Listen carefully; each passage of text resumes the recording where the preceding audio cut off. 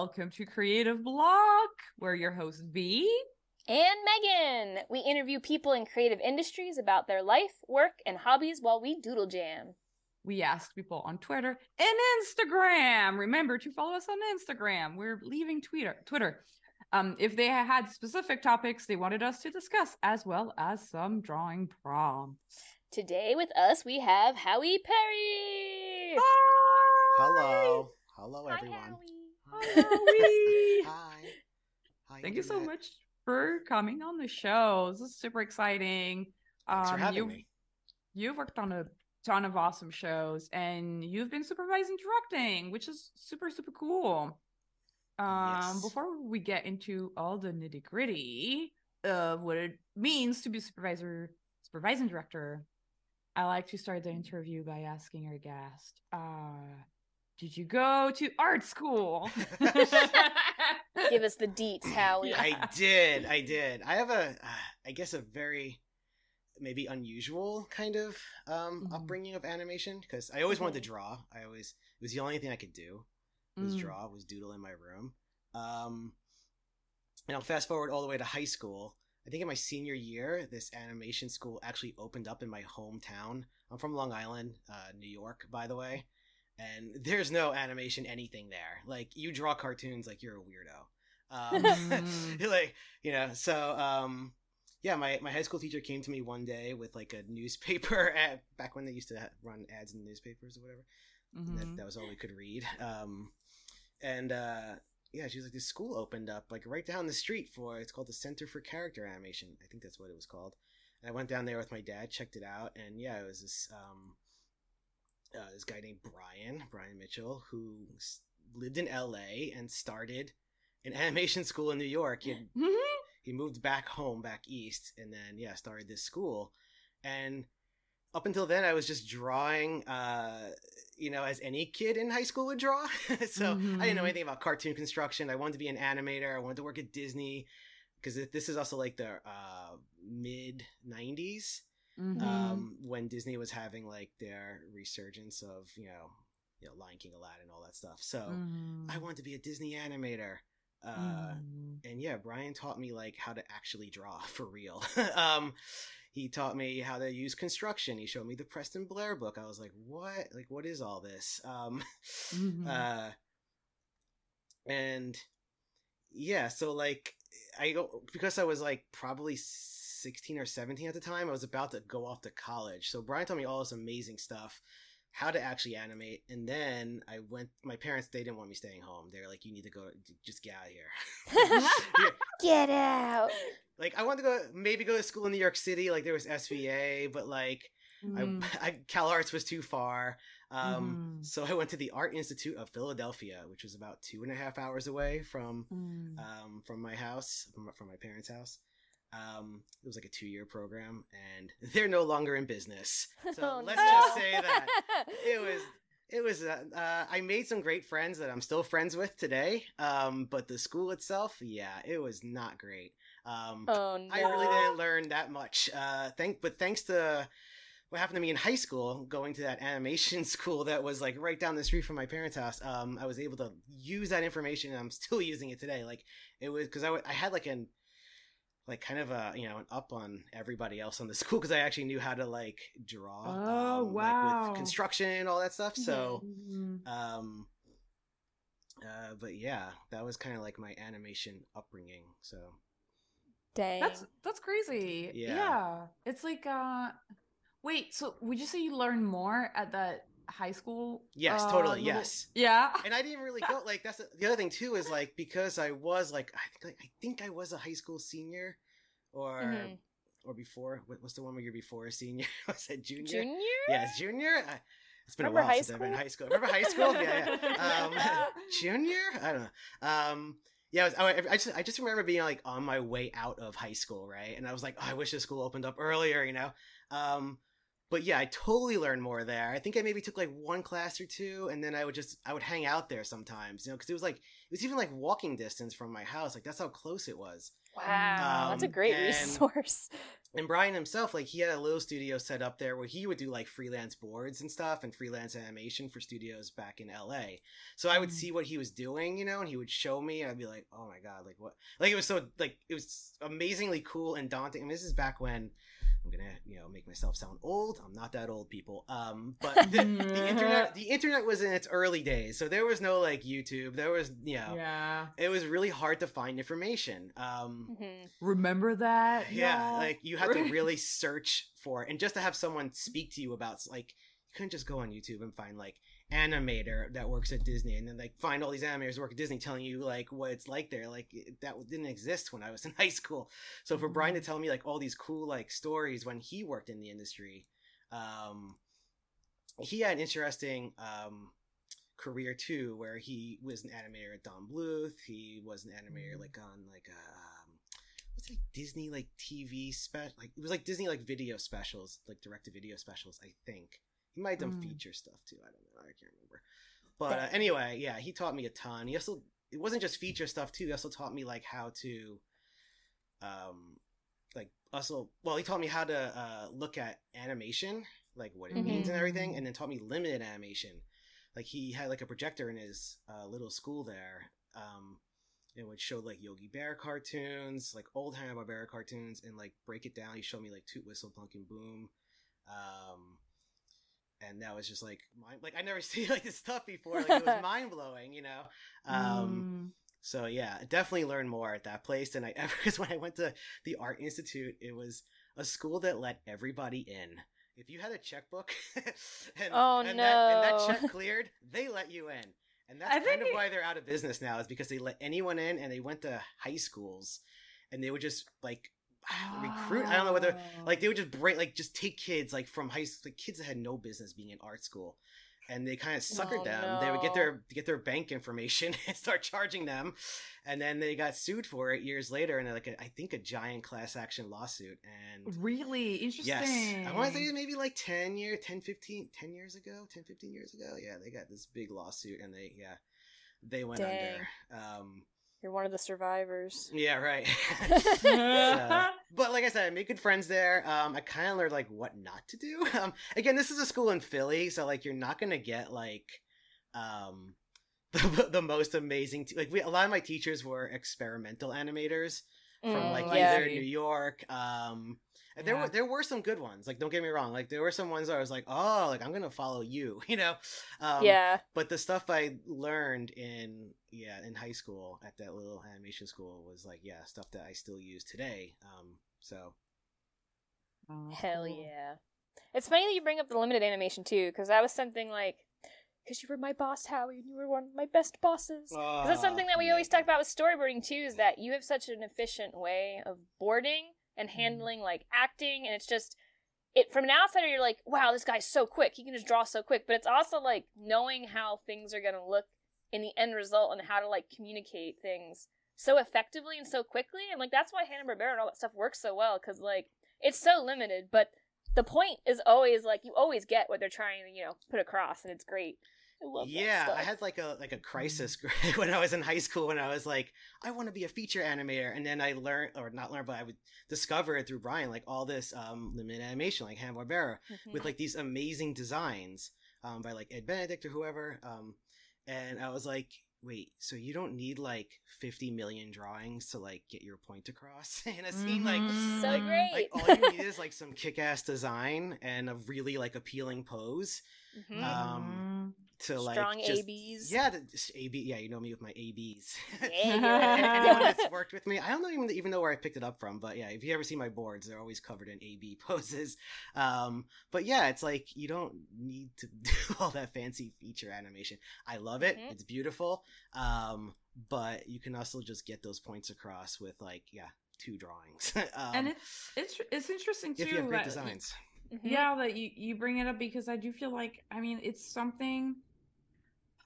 I think we were talking about it with Lauren Faust on the podcast, and I've been talking about it with other people, like not on the podcast, but it's kind of an art form that's kind of like lost a little bit. There's not that many storyboard artists right now who know how to storyboard economically, efficiently.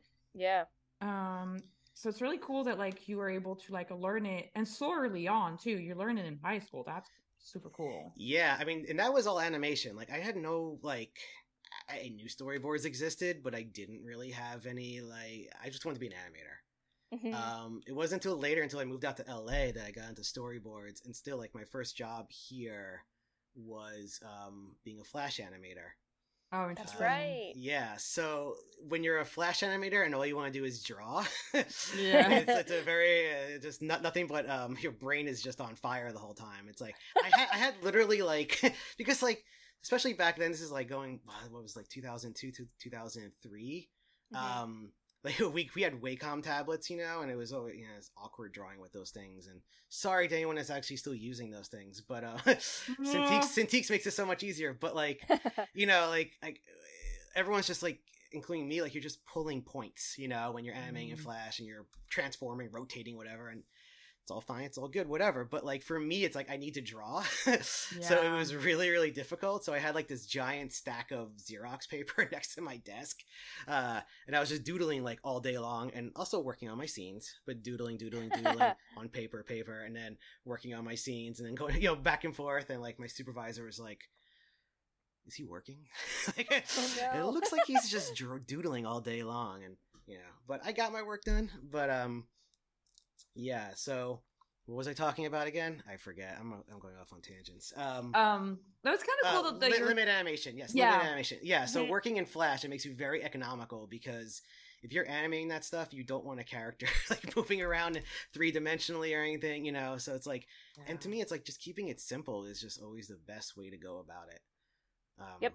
Yeah. I agree. So yeah, especially for cartoony. Yeah. Like you don't want to like. I think a lot of people now also they get excited by like animating, because 2D animation kind of doesn't really exist as much as a job. So a lot of people that want to be animators jump to boards, and then it's like, oh, I'm gonna add all these overthrows and all this extra stuff to the boards to really showcase my skills, which is fine, whatever. But also like if you're doing cartoony stuff, especially, it kind of loses its impact. The more stuff you put in, it loses that fun, like that bounce, that like that squash and stretch goes away when you add too much crap in. Yes. I'm always in, yeah, you've heard me before, Megan, like keep it flat, keep it simple. Yeah, like there's a time and place for everything. When it comes to boarding, you know, just for TV especially, like we don't have the budgets, we don't have the money to do fancy camera moves all the time, and so and for comedy, like it just reads better when it's flat. And then when it's a crazy action scene, car chase, whatever, then you can add some dynamic angles. It's all about the cheats. That's what it's all about, cheating. That's another thing I love that you were like super like for on Minimals, which was great. It was that you were always like, just do like cheat it, just make it work. You can just cheat things as long as it like works, then it's working, which is great because people get really caught up in like the technical aspect of like, well, how did the character walk from this area to this area? I remember you'd always be saying, like, you had to cut out that shoe leather. Like, nobody wants to watch somebody walking across the screen. It's boring. Yeah, that was something I learned. Man, I'm skipping all around here, but I'm sure you guys don't mind. Go for it. Yeah. Okay, about the cheating. That was all fun until I got caught when I worked on a CG show. And then they were like, what are you doing? Yeah, I worked on Fanboy and Chum Chum the first season, which was I think the first and maybe it was the first CG show I worked on. And this is around 2009. So I was still like 2010. I was still fairly new to boarding. And I was just doing they were like, yeah, just board the way you board. I was like, okay, cool. And it was full of like zip pans and cheats and, you know, like characters just all of a sudden they're in one corner of the room, then they're in the other corner. And I remember doing like this episode with a haunted house. And the show creator, Eric Robles, called me in his office and he's like, okay, he had like this little mock-up. Like he made, I hope I'm remembering this correctly and not I didn't dream this. It's like he had like this mock-up, like he made like out of like foam core or whatever, like a mock-up of the of this haunted house. And he's like, okay, so let me get this straight. this scene the characters are here, and then in this scene their characters are here, and this scene the characters are here. How do they do that? And I'm like, oh, like I'm looking at like this is the first time I'm realizing like, oh, it's all. He's like, yeah, we're gonna have to build all these new sets and whatever in CG because you're cheating it. It's all these new like, you know, these new areas of the house that don't exist. So I was like, okay, No. yeah, I got busted, but but show like Middlemost though, like yeah, we cheated all the time because it adds to the cartooniness and the zaniness of it too, and yeah, and the shoe leather part, it was when I worked on Mr. Peabody and Sherman show at DreamWorks, and this is like, I don't know, going back 6 years ago or so, maybe longer. I don't know, my memory shot. And that was a show where I was doing boards and writing. We got outlines, so it was a board driven show. And oh my god, it was like one of the most amazing crews I've ever worked with. And the writers, the showrunner, Dave Smith, everyone was like, they were like just hammer it in, like, get rid of the shoe leather, because I think everyone was just very long on their episodes too.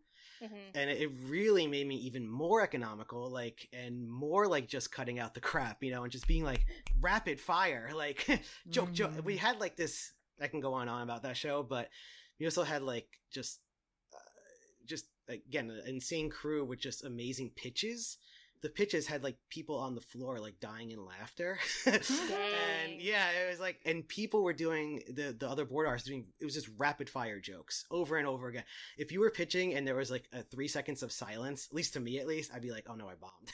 Like, oh my god. Yeah, it was so hardcore. Everyone was so funny and amazing that, yeah. So a lot of pressure. It was so much pressure. It was the most fun ever because I don't know, I thrive off of that kind of pressure. Like I need that. Otherwise, I get very lazy. Oh no. No, it's awesome working with that crew and having like that camaraderie. You know, like yeah, I love that. I do agree with that idea a little bit. That like, I don't know. It's nice to be challenged on a show. I feel like. I don't know for you guys, but every time I'm on a show and I'm like, I know exactly what needs to be done on the show and what, like, how to do these shot and these sequences of shot, and it's all stuff that I've done before. It's tough because it's like, well, I'm not like growing, right? Gets boring. It's also like the magic of animation is that we can do all these fun things. So it's like it's tough that like it's like, oh, I don't want to be bored in a sitcom or something because it's like it's animation. Let's do stuff that our media, you know, can do that other places can't. Yes, and those are the shows that I always want to work on. I don't want to work on like boring shows. I've worked on preschool shows. It hasn't gone well. Yeah.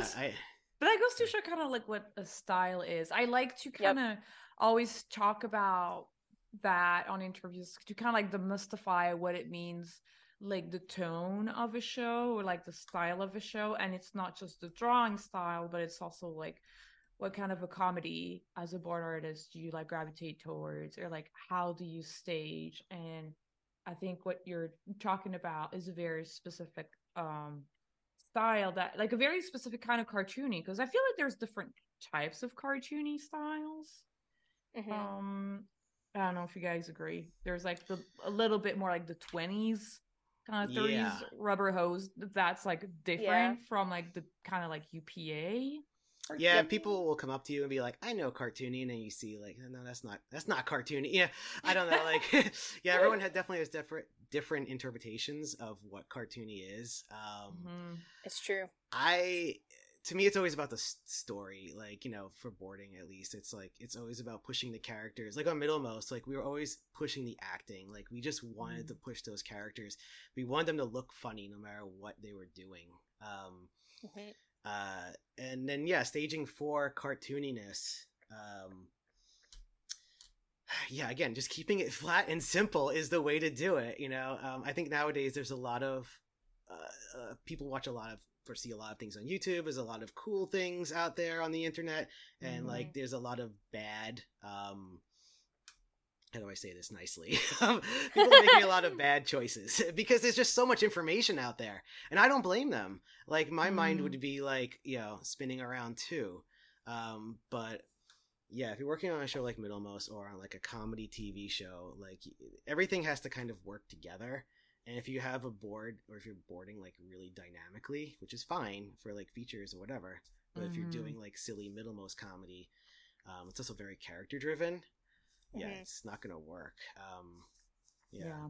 It's funny because that was something that on the Loud House, I remember they had a hard time staffing on that show because and I looked at some of the tests as well, and I was like, oh, interesting. Like there's there were some tests that were like extremely cinematic, and it's like, oh yeah, that's not the show. It's like cinematic is a term that has been yelled at me so many times.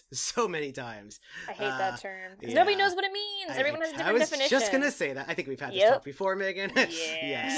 Yes. Yeah. I'm like, you don't know what cinematic is. Like, yeah. It's also because like people, I think they think cinematic and they start like putting tone in their boards. Like now this is cinematic. I'm like, but that's not really cinematic. It's do you mean like the coloring in of boards, like the? Yeah, it's like now it's cinematic. We got some grayscale in there. It's like no, it's kind of cinematic boards are more about like thinking about like the camera and how can the camera be like moved around like depth and not just like the typical kind of poses, but like. How are these characters working in this environment? Because you can still have really simple cinematic boards. Yeah. And I think the feature boards that are simple is the ones that people still gravitate towards. You know? I agree very much because it's like then it's like clear and like at the end of the day you want your audience to know what's going on the screen. I think that's the hardest thing about storyboarding is like. And actually, Jeremy Polgar was great on Thundercats. He was my director because he's an animator first, kind of like you, Howie. You're an animator first, so it's kind of like I'm a really wannabe animator first. I'll say that. I tried. Luckily, I got into boards. Like I was just like, you know what? I like boards better than animation. So, but I think having the animation background at least for a board, like kind of, it has my like I'm wired to kind of animate when I go to board.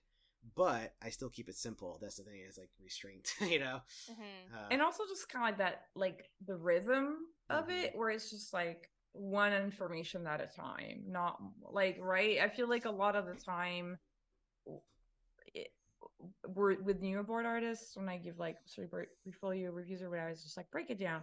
So it's just like we don't like there's too many things that change from this picture to the other, and now I just don't know what to pay attention to. Yes, rhythm is something that I've been Megan has heard me say it probably a million times, like rhythm timing rhythm. I've said it a million times. Like I'm like, because if you talk to me about boarding, I'm like, I don't care about your drawings. I don't care what they look like.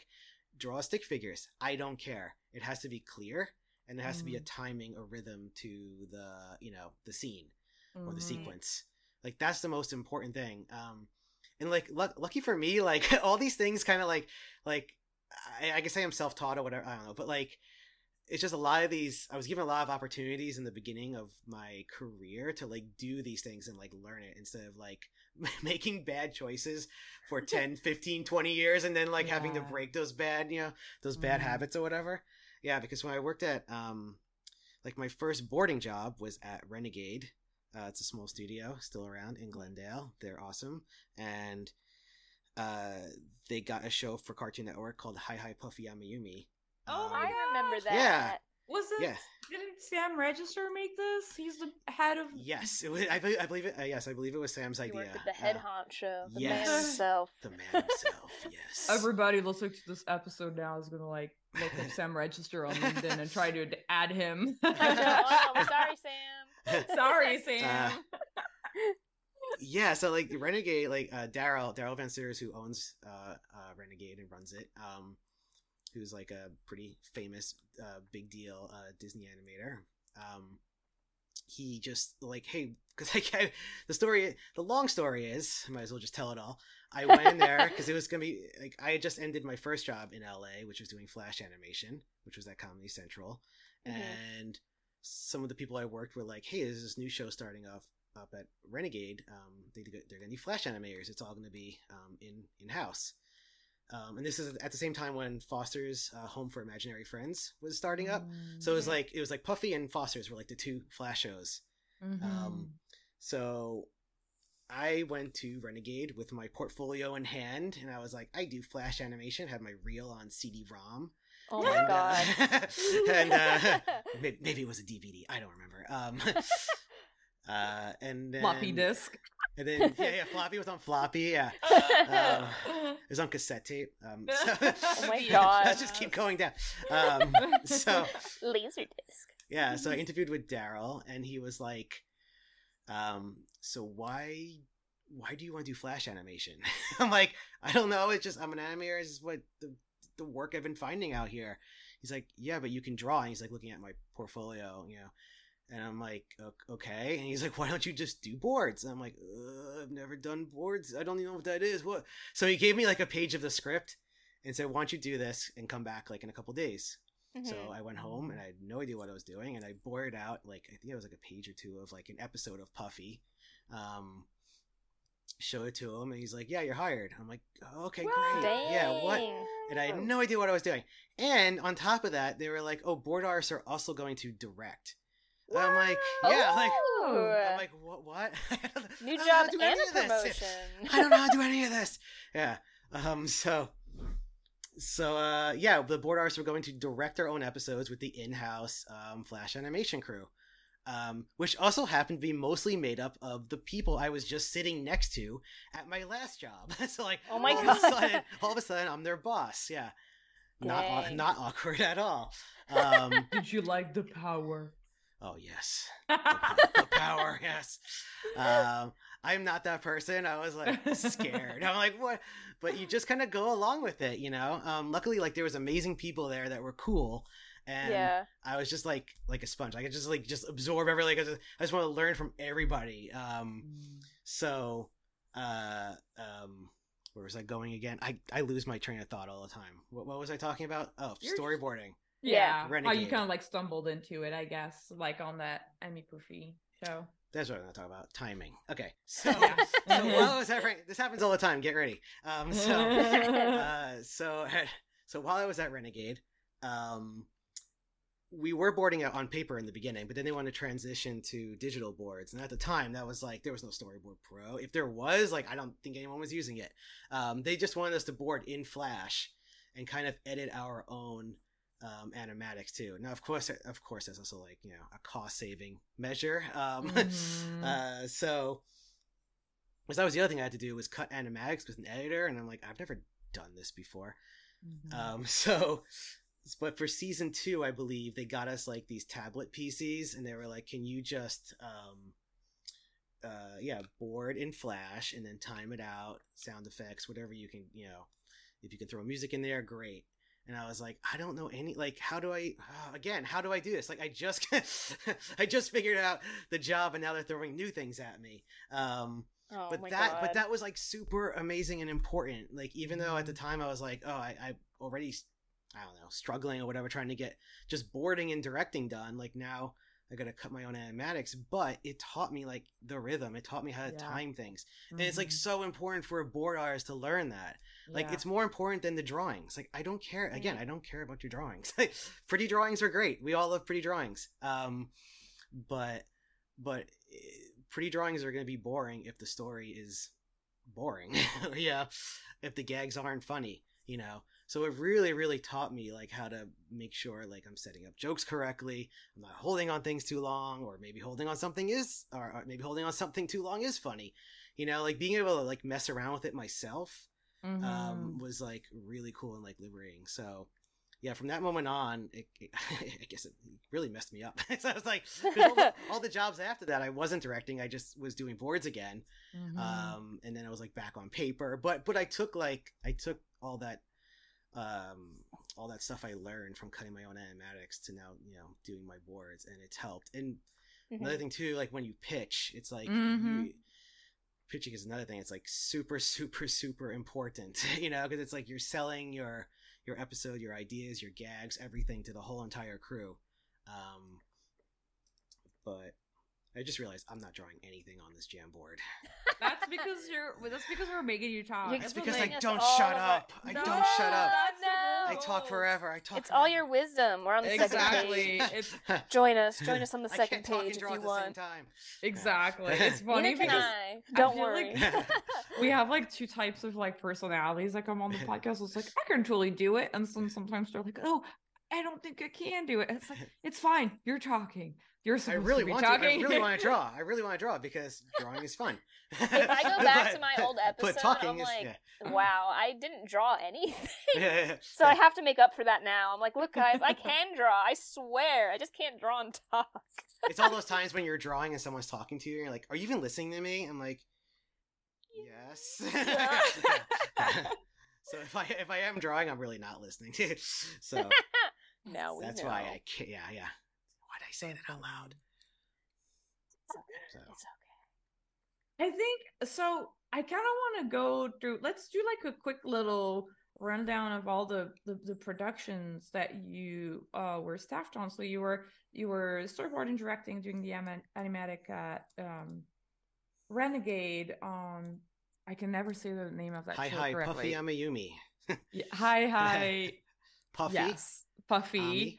Ami. Yumi. That's in that order. I'm like, Yeah. I know there's Puffy. I know there's Ami. You can call it Puffy. Just call it Puffy. That's what we all call Puffy. it. We all call it the Puffy Show for some reason. On the Puffy Show, on the Puffy Show we did this. On the Puffy Show we did that. Yeah. So The Puffy Show. yeah, the Puffy Show. So Some what insider other shows information. did you work on after that? And were you a board artist most of the time? Like what was kind of like a little bit? Can you kind of like tell us a little bit what the progression looked like? Yeah, I was a board artist most of my career. So I feel like I was really in the trenches. So by the time I got to actually direct, I was like, I felt confident because I never felt confident. That's just how I am. So I didn't get to direct again from Puffy all the way up until like, what was it, on Bullwinkle. Well, I did get hired to direct on Trolls, the Trolls TV show at DreamWorks. That didn't last that long.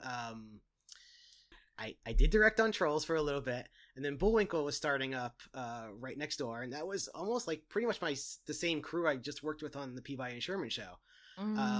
So I was able to just kind of slide over to that. So I kind of consider that like my first or maybe second technically directing gig.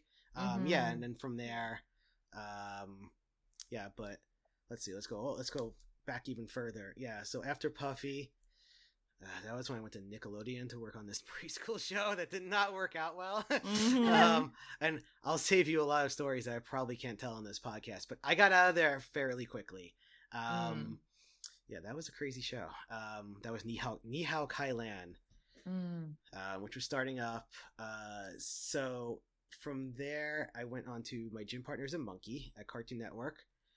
Which is where I met a lot of amazing people like Carl Ferrulo and all these other like just super funny people like and it was the first like outline or board driven show that I've worked on.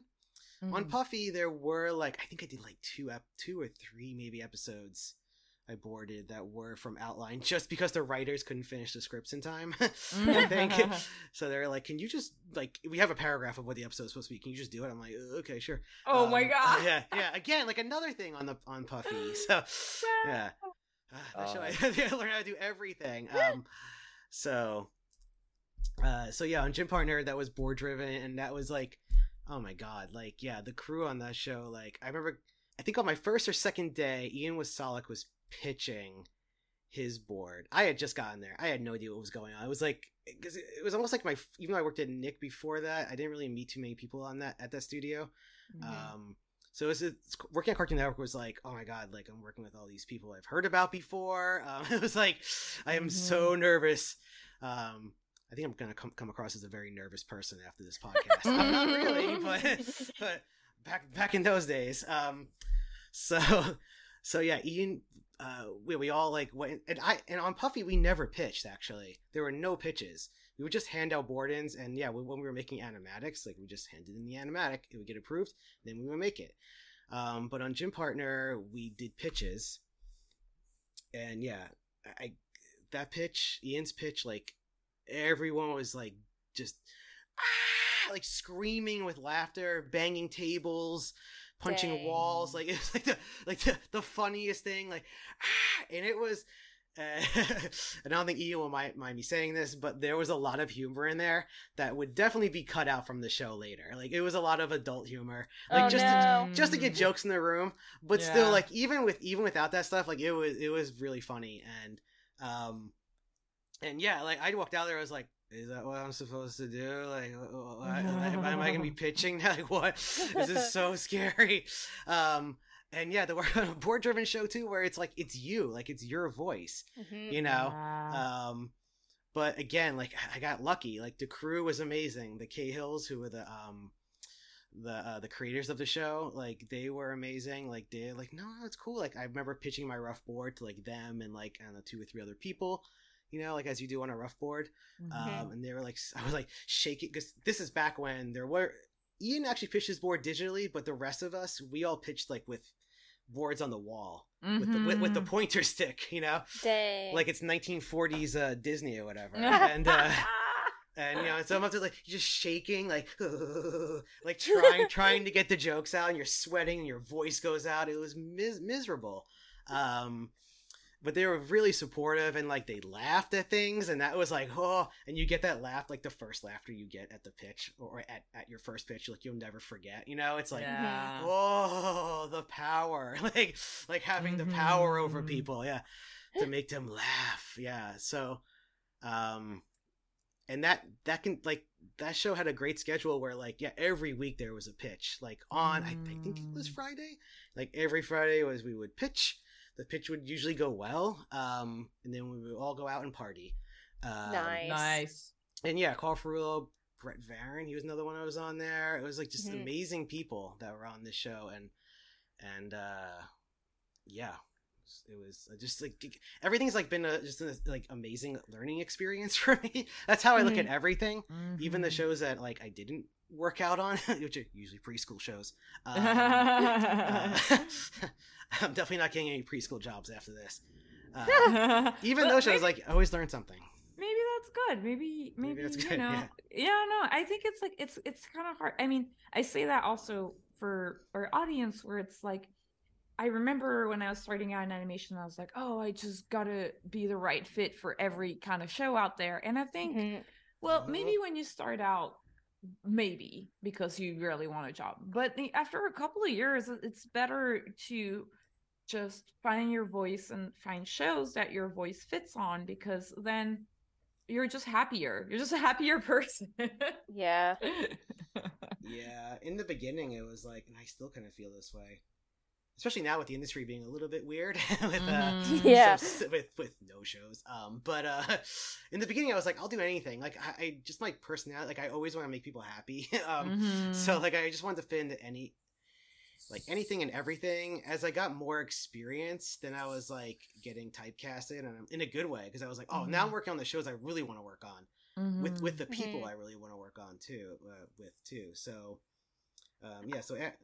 I think it's interesting because it's something that, like, I don't know if you guys felt that, but I feel like when I was in school, I feel like we were really worried about being put in a box and being typecasted, and I feel like it's not that bad to be typed. I don't know. There's something to be said about like it can be good. You can own it and have fun being like typecasted in a way, I guess. Like if you're, you know, like because that's your strength, right? Like I mean, unless you really, I don't know. I say be good at one thing and do that thing really. You know what I mean? Like instead of trying to be good at everything, it's really hard. At least for me. Like that's why I just focused on being the crazy cartoony person. And just keep hoping those shows exist, you know. At least there's one of those shows existing right at this time, so it's true. And I feel like cartoony people are always in high demand anyway, because it's like it's hard to find those people. Like on Middlemost, we were like, where it's are they? It's hard, and it's kind of deceptively. It looks simple from an outside point of view. It's like, oh, you're just drawing these quick little sketchy squash and stretch cartoons. It's just cartoons. It's like, but you don't understand. To make this look good and make it like work, you have to like have all this other kind of knowledge. You have to kind of understand how animation works and how that's going to translate into the final like Yeah, you have to understand how your words are going to translate. You can always tell, Megan, when someone's trying to be cartoony versus someone who is actually really like... Because it has to look effortless for it to really work. Yeah. And it's hard to explain that. Because sometimes people are like, okay, but can you give me the steps to do that? And it's like, it's kind of hard because it's something you kind of have to intuitively figure out by like watching a bunch of cartoony stuff, watching a bunch of different styles too, to kind of see like, okay, why is this working? It's not just the expression. It's not just do a crazy face right now. It's like, there's so much more to it, unspoken. And I think V was hitting on it before too, with like people have different interpretations of what cartoony is. Like Loud House. Like, I'm sorry, but I don't see it as like a crazy cartoony show, you know, like not like what we did on Middlemost, where like Parker is just like constantly transforming into like you know crazy ass expressions and stuff. Loud House, they're pretty much always on model. They might like they might go eyes wide, you know, big mouth, whatever, for a certain scene, but like they don't really break that model too much. Am I right or wrong? It's really funny because I think it kind of depends on the artist. I feel like and I think, I don't know if people will ever do on Loud, like the audience will ever do for Loud House, kind of what they did for like Flapjack, where people analyze and they were like, this board artist drew this way, and I could tell, because definitely if somebody was like really into it, they could kind of tell like there's like some board art. I mean, obviously it's a harmony show, so like obviously things are gonna get like a little bit more like flattened through the rigs, but you know, you'll have people who are a little bit more like tight, like a little bit more prime time, and you'll have people who are going to be like a little bit more cartoony, and sometimes you could bend the characters. Like this is where it's so funny, this is where like me, English being my second language, kind of like translated weird sometimes, because I was like, in the script it was like the bully beats Lincoln and like twists him into a pretzel, and they literally drew him in the shape of a pretzel. That's so funny. That's funny though. Yeah, it's really funny, and it stayed. It's in the episode. He's in the shape of. I mean, he still has. His head. That's cool. That's cool. They kept it, because sometimes I would get this all the time where it's like, that's too much. That's too cartoony, and I'd be like, I thought it was a cartoony show. It's like, no, you crossed the line. I'm like, I didn't know there was a line. Like, broke the cartoony rules. And you have to find out the hard way. And in the beginning, I worked on a lot of shows like that. Like Fanboy was an interesting show because it was set up like a crazy cartoony show, but kind of like Harmony, it was CG. So it was like the rig can only do so much, and like my boards in particular, like I remember just drawing like those spastic, like crazy ass like fanboys, and they're like, we can't do this, you know. Oh no. And it's like, but is it wrong, you know, like that's when you get like defensive, whatever, like, well, do you just want me to draw the model sheet? And then they're like, well, no, but then what do you want me to do? Like it puts now as a director, like it puts them in a hard place, because I always, you know, like directors always want to see that funny crazy stuff, but at the same time it's like, how are we going to produce this, you know?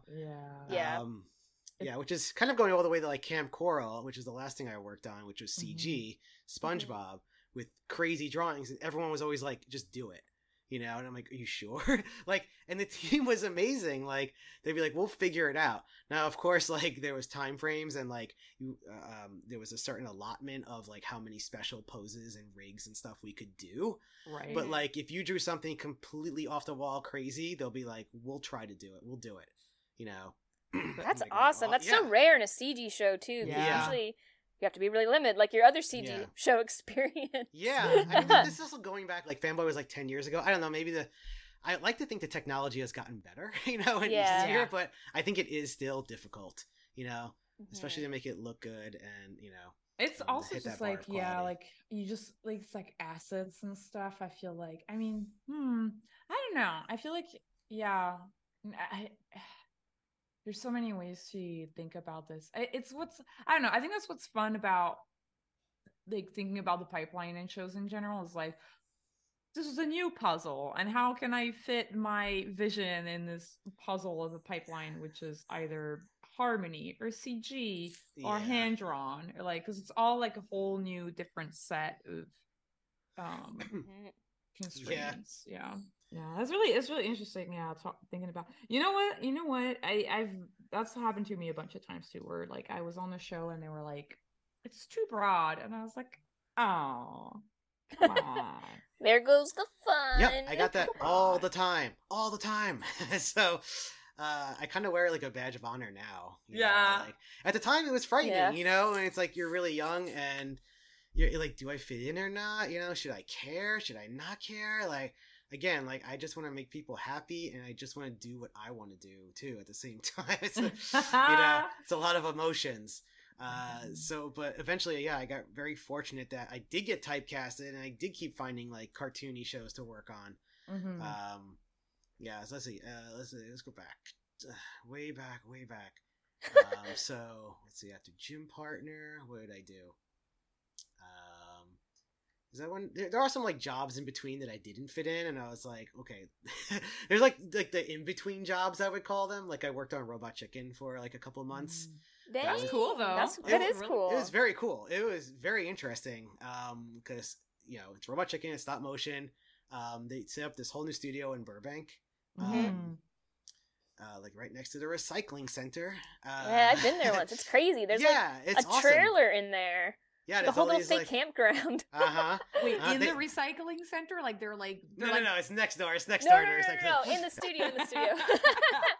They're making cartoons and recycle plastic. Yeah. Think about the earth. Yeah, very. Yeah, they're all about the environment. That place. No, they have they were setting all this up. They had just got that building when I started there. And yeah, they have like these fake no, they're actually real. They're real camping trailers that are inside. They got inside because they're like these buildings are like sound stages that they got. Yeah. With like offices inside too. And yeah, they have all the sound stages set up for the animation. It was very cool. But for me, like someone that has at that point I have been working for, I don't know, 8 years. I don't know. I had some experience. I kind of knew how things were supposed to go, and that show was like, okay, you're doing boards. Like here's a script. Do this skit. Go.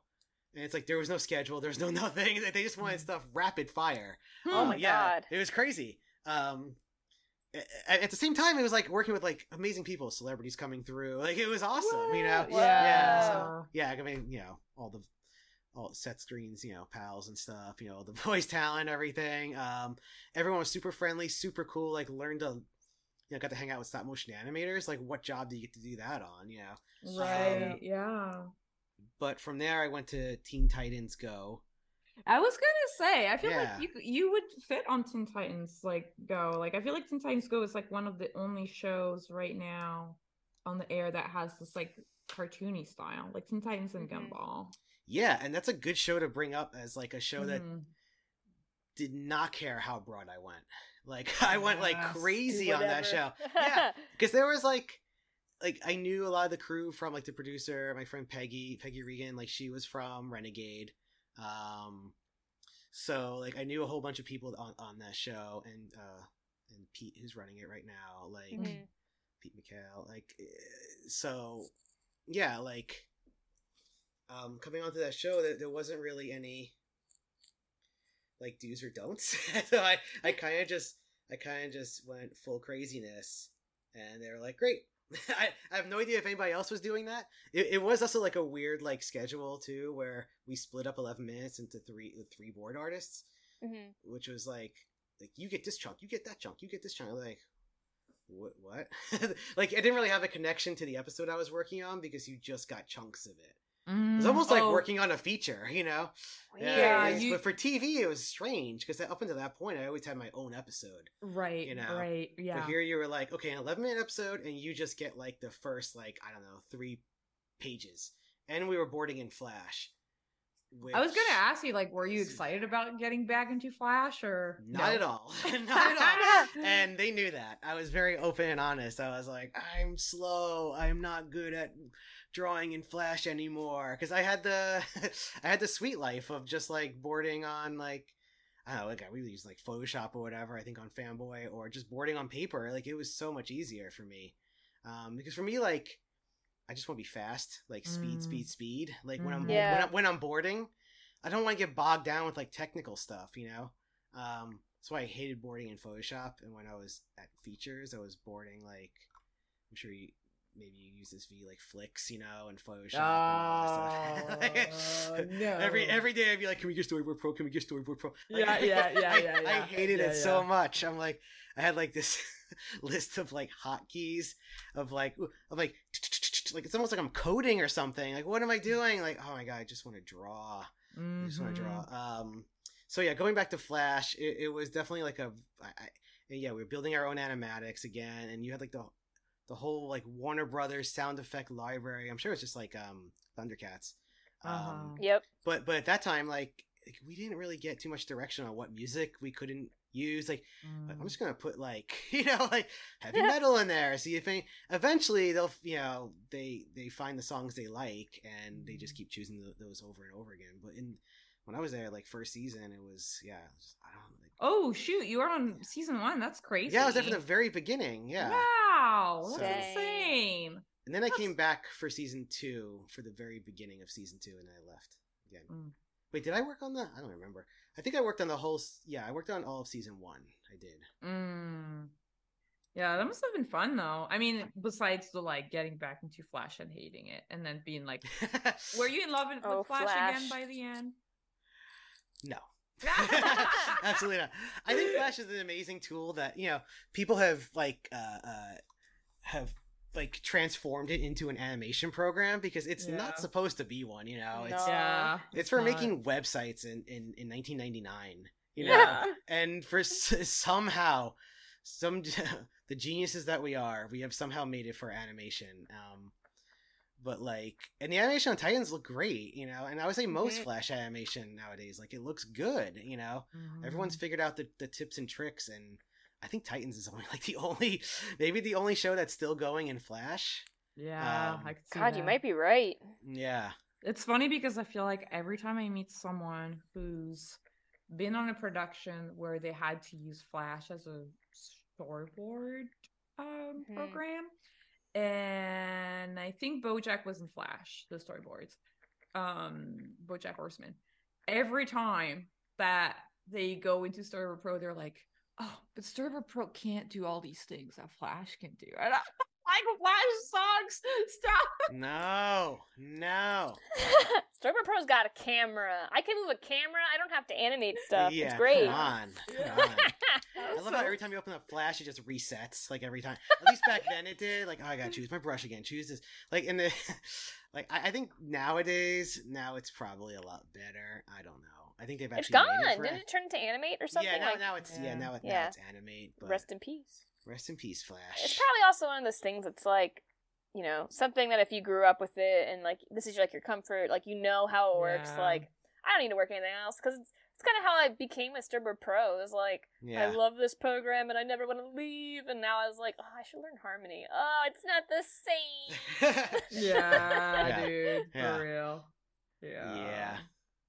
Yeah, I'm the same. Storyboard Pro. I'm Storyboard Pro forever. Storyboard Pro for life. I even draw my comic in Storyboard really? Pro. It's just I don't know. It's just what it is. Yeah, Storyboard Pro, I mean, it can be pretty buggy sometimes, but I'll take the bugginess over anything like Photoshop and Flicks and or Flash, Man, I haven't boarded in anything besides Storyboard Pro except for Photoshop during college and for a storyboard test. I did Photoshop. It was so dang slow. The only other thing I would board in is traditional. I actually that'd be fun. I actually like drawing on little post-it notes, the tiny ones that are I had to do that once, actually. I take that back. I did have to draw on post-it notes, but the thing with that now is that it was so inefficient because we would board on post-it notes, and somehow the boards on the post-it notes were super clean and tight. You spend all this time doing it traditional, scan it in, trace it over in Storyboard Pro. I'm like, man, I could have just done this. All this Storyboard Pro had been done 2 weeks earlier. Why are we... Some things like that, it's I get the aesthetic of wanting to do the old school way, but sometimes change is nice and efficient, and I like to go home at a reasonable time and not draw on post-its all night long. I think it's good for thumbnails as well, I'll say. I think for a beat board. Yeah. I feel if you're doing a beat board, traditional is kind of nice. I don't know. Howie, what you think? What's your what's your process? Because I draw like on paper first. Like when I'm like thumbnailing, like I draw like I usually I have, do like, that too. My crappy first pass like is a always on a big- notebook page or something.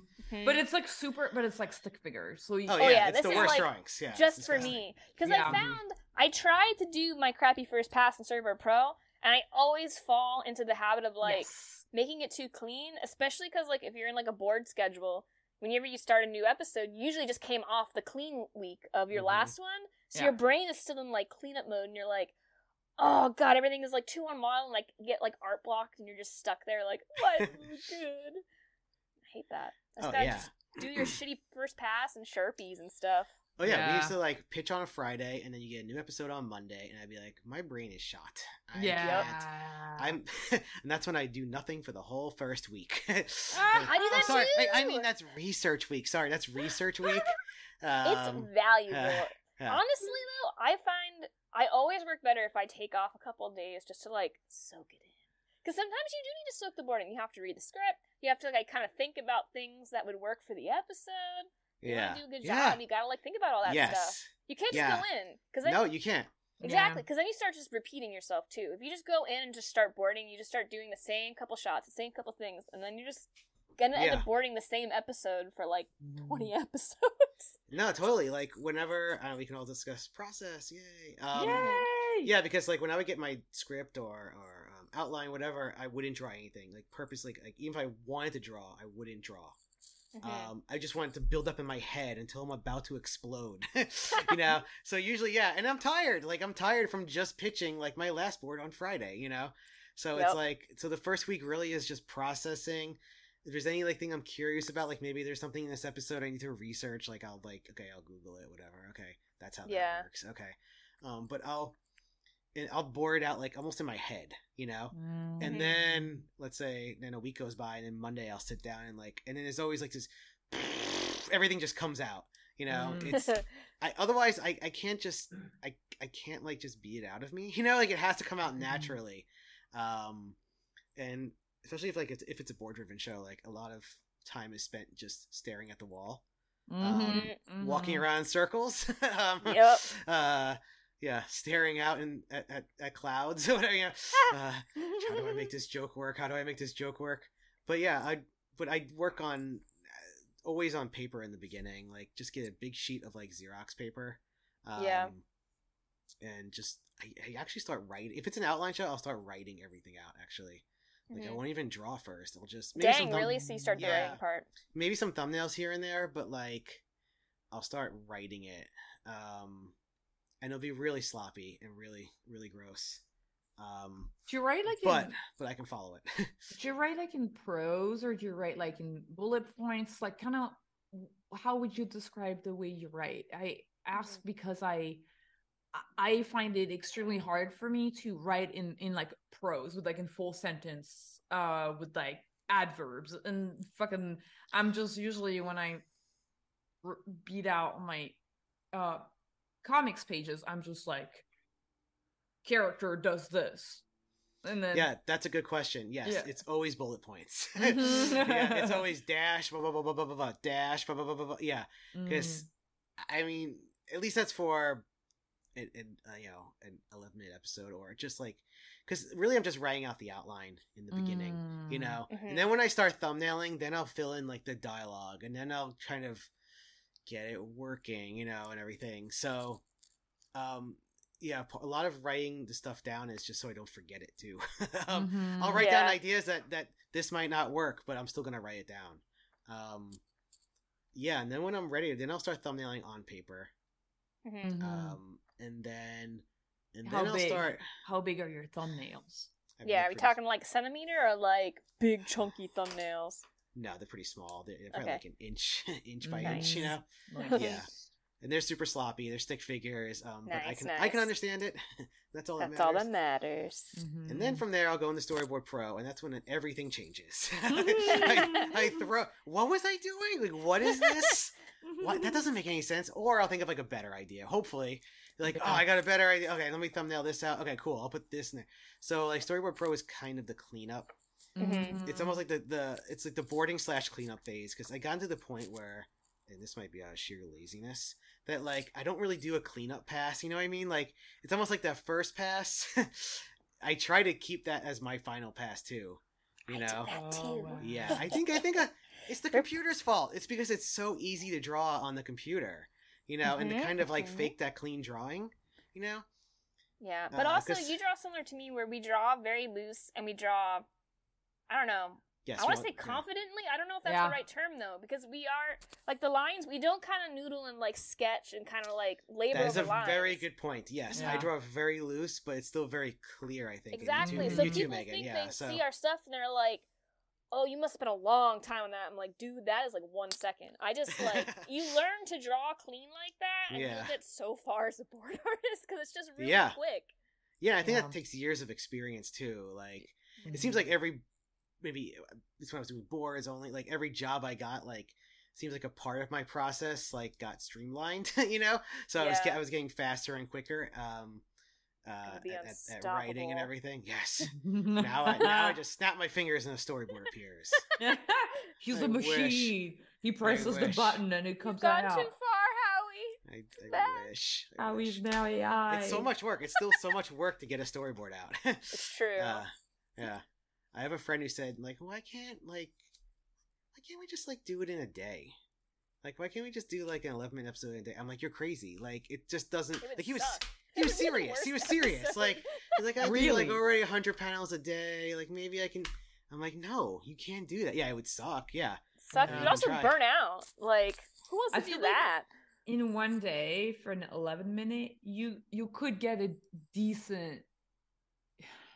beat board, maybe. It has to be beat boards, like one shot per page, and then start filling in the blanks. Yeah. But even so, it's not going to be enough for someone else to understand what to do. Yeah, exactly. It's maybe for something, because on Thundercats we had how many days? Like 3 days to so be we got the out? handout on like a Monday, and then like on a Friday we did like the rough pitch, right? Yeah, because it was earlier. We had like 3 days. I remember it was like 3 full work days to like rough out your whole half, which is like 6 to 7 minutes. Yeah, so it was just like action and comedy. but it was just a beat board, so you had like, I think I would come in with like maybe 60 drawings. So it's like 20 drawings a day. It was a lot either way, especially if you had like a heavy episode. It's still a lot because you're thinking about like everything, and you're basically pitching it with the bead boards just to kind of see if the episode makes any sense at all. So that's it's not. And they were good for certain things. They really like they're okay with, like, for example, like a montage or like a battle that didn't really matter for story.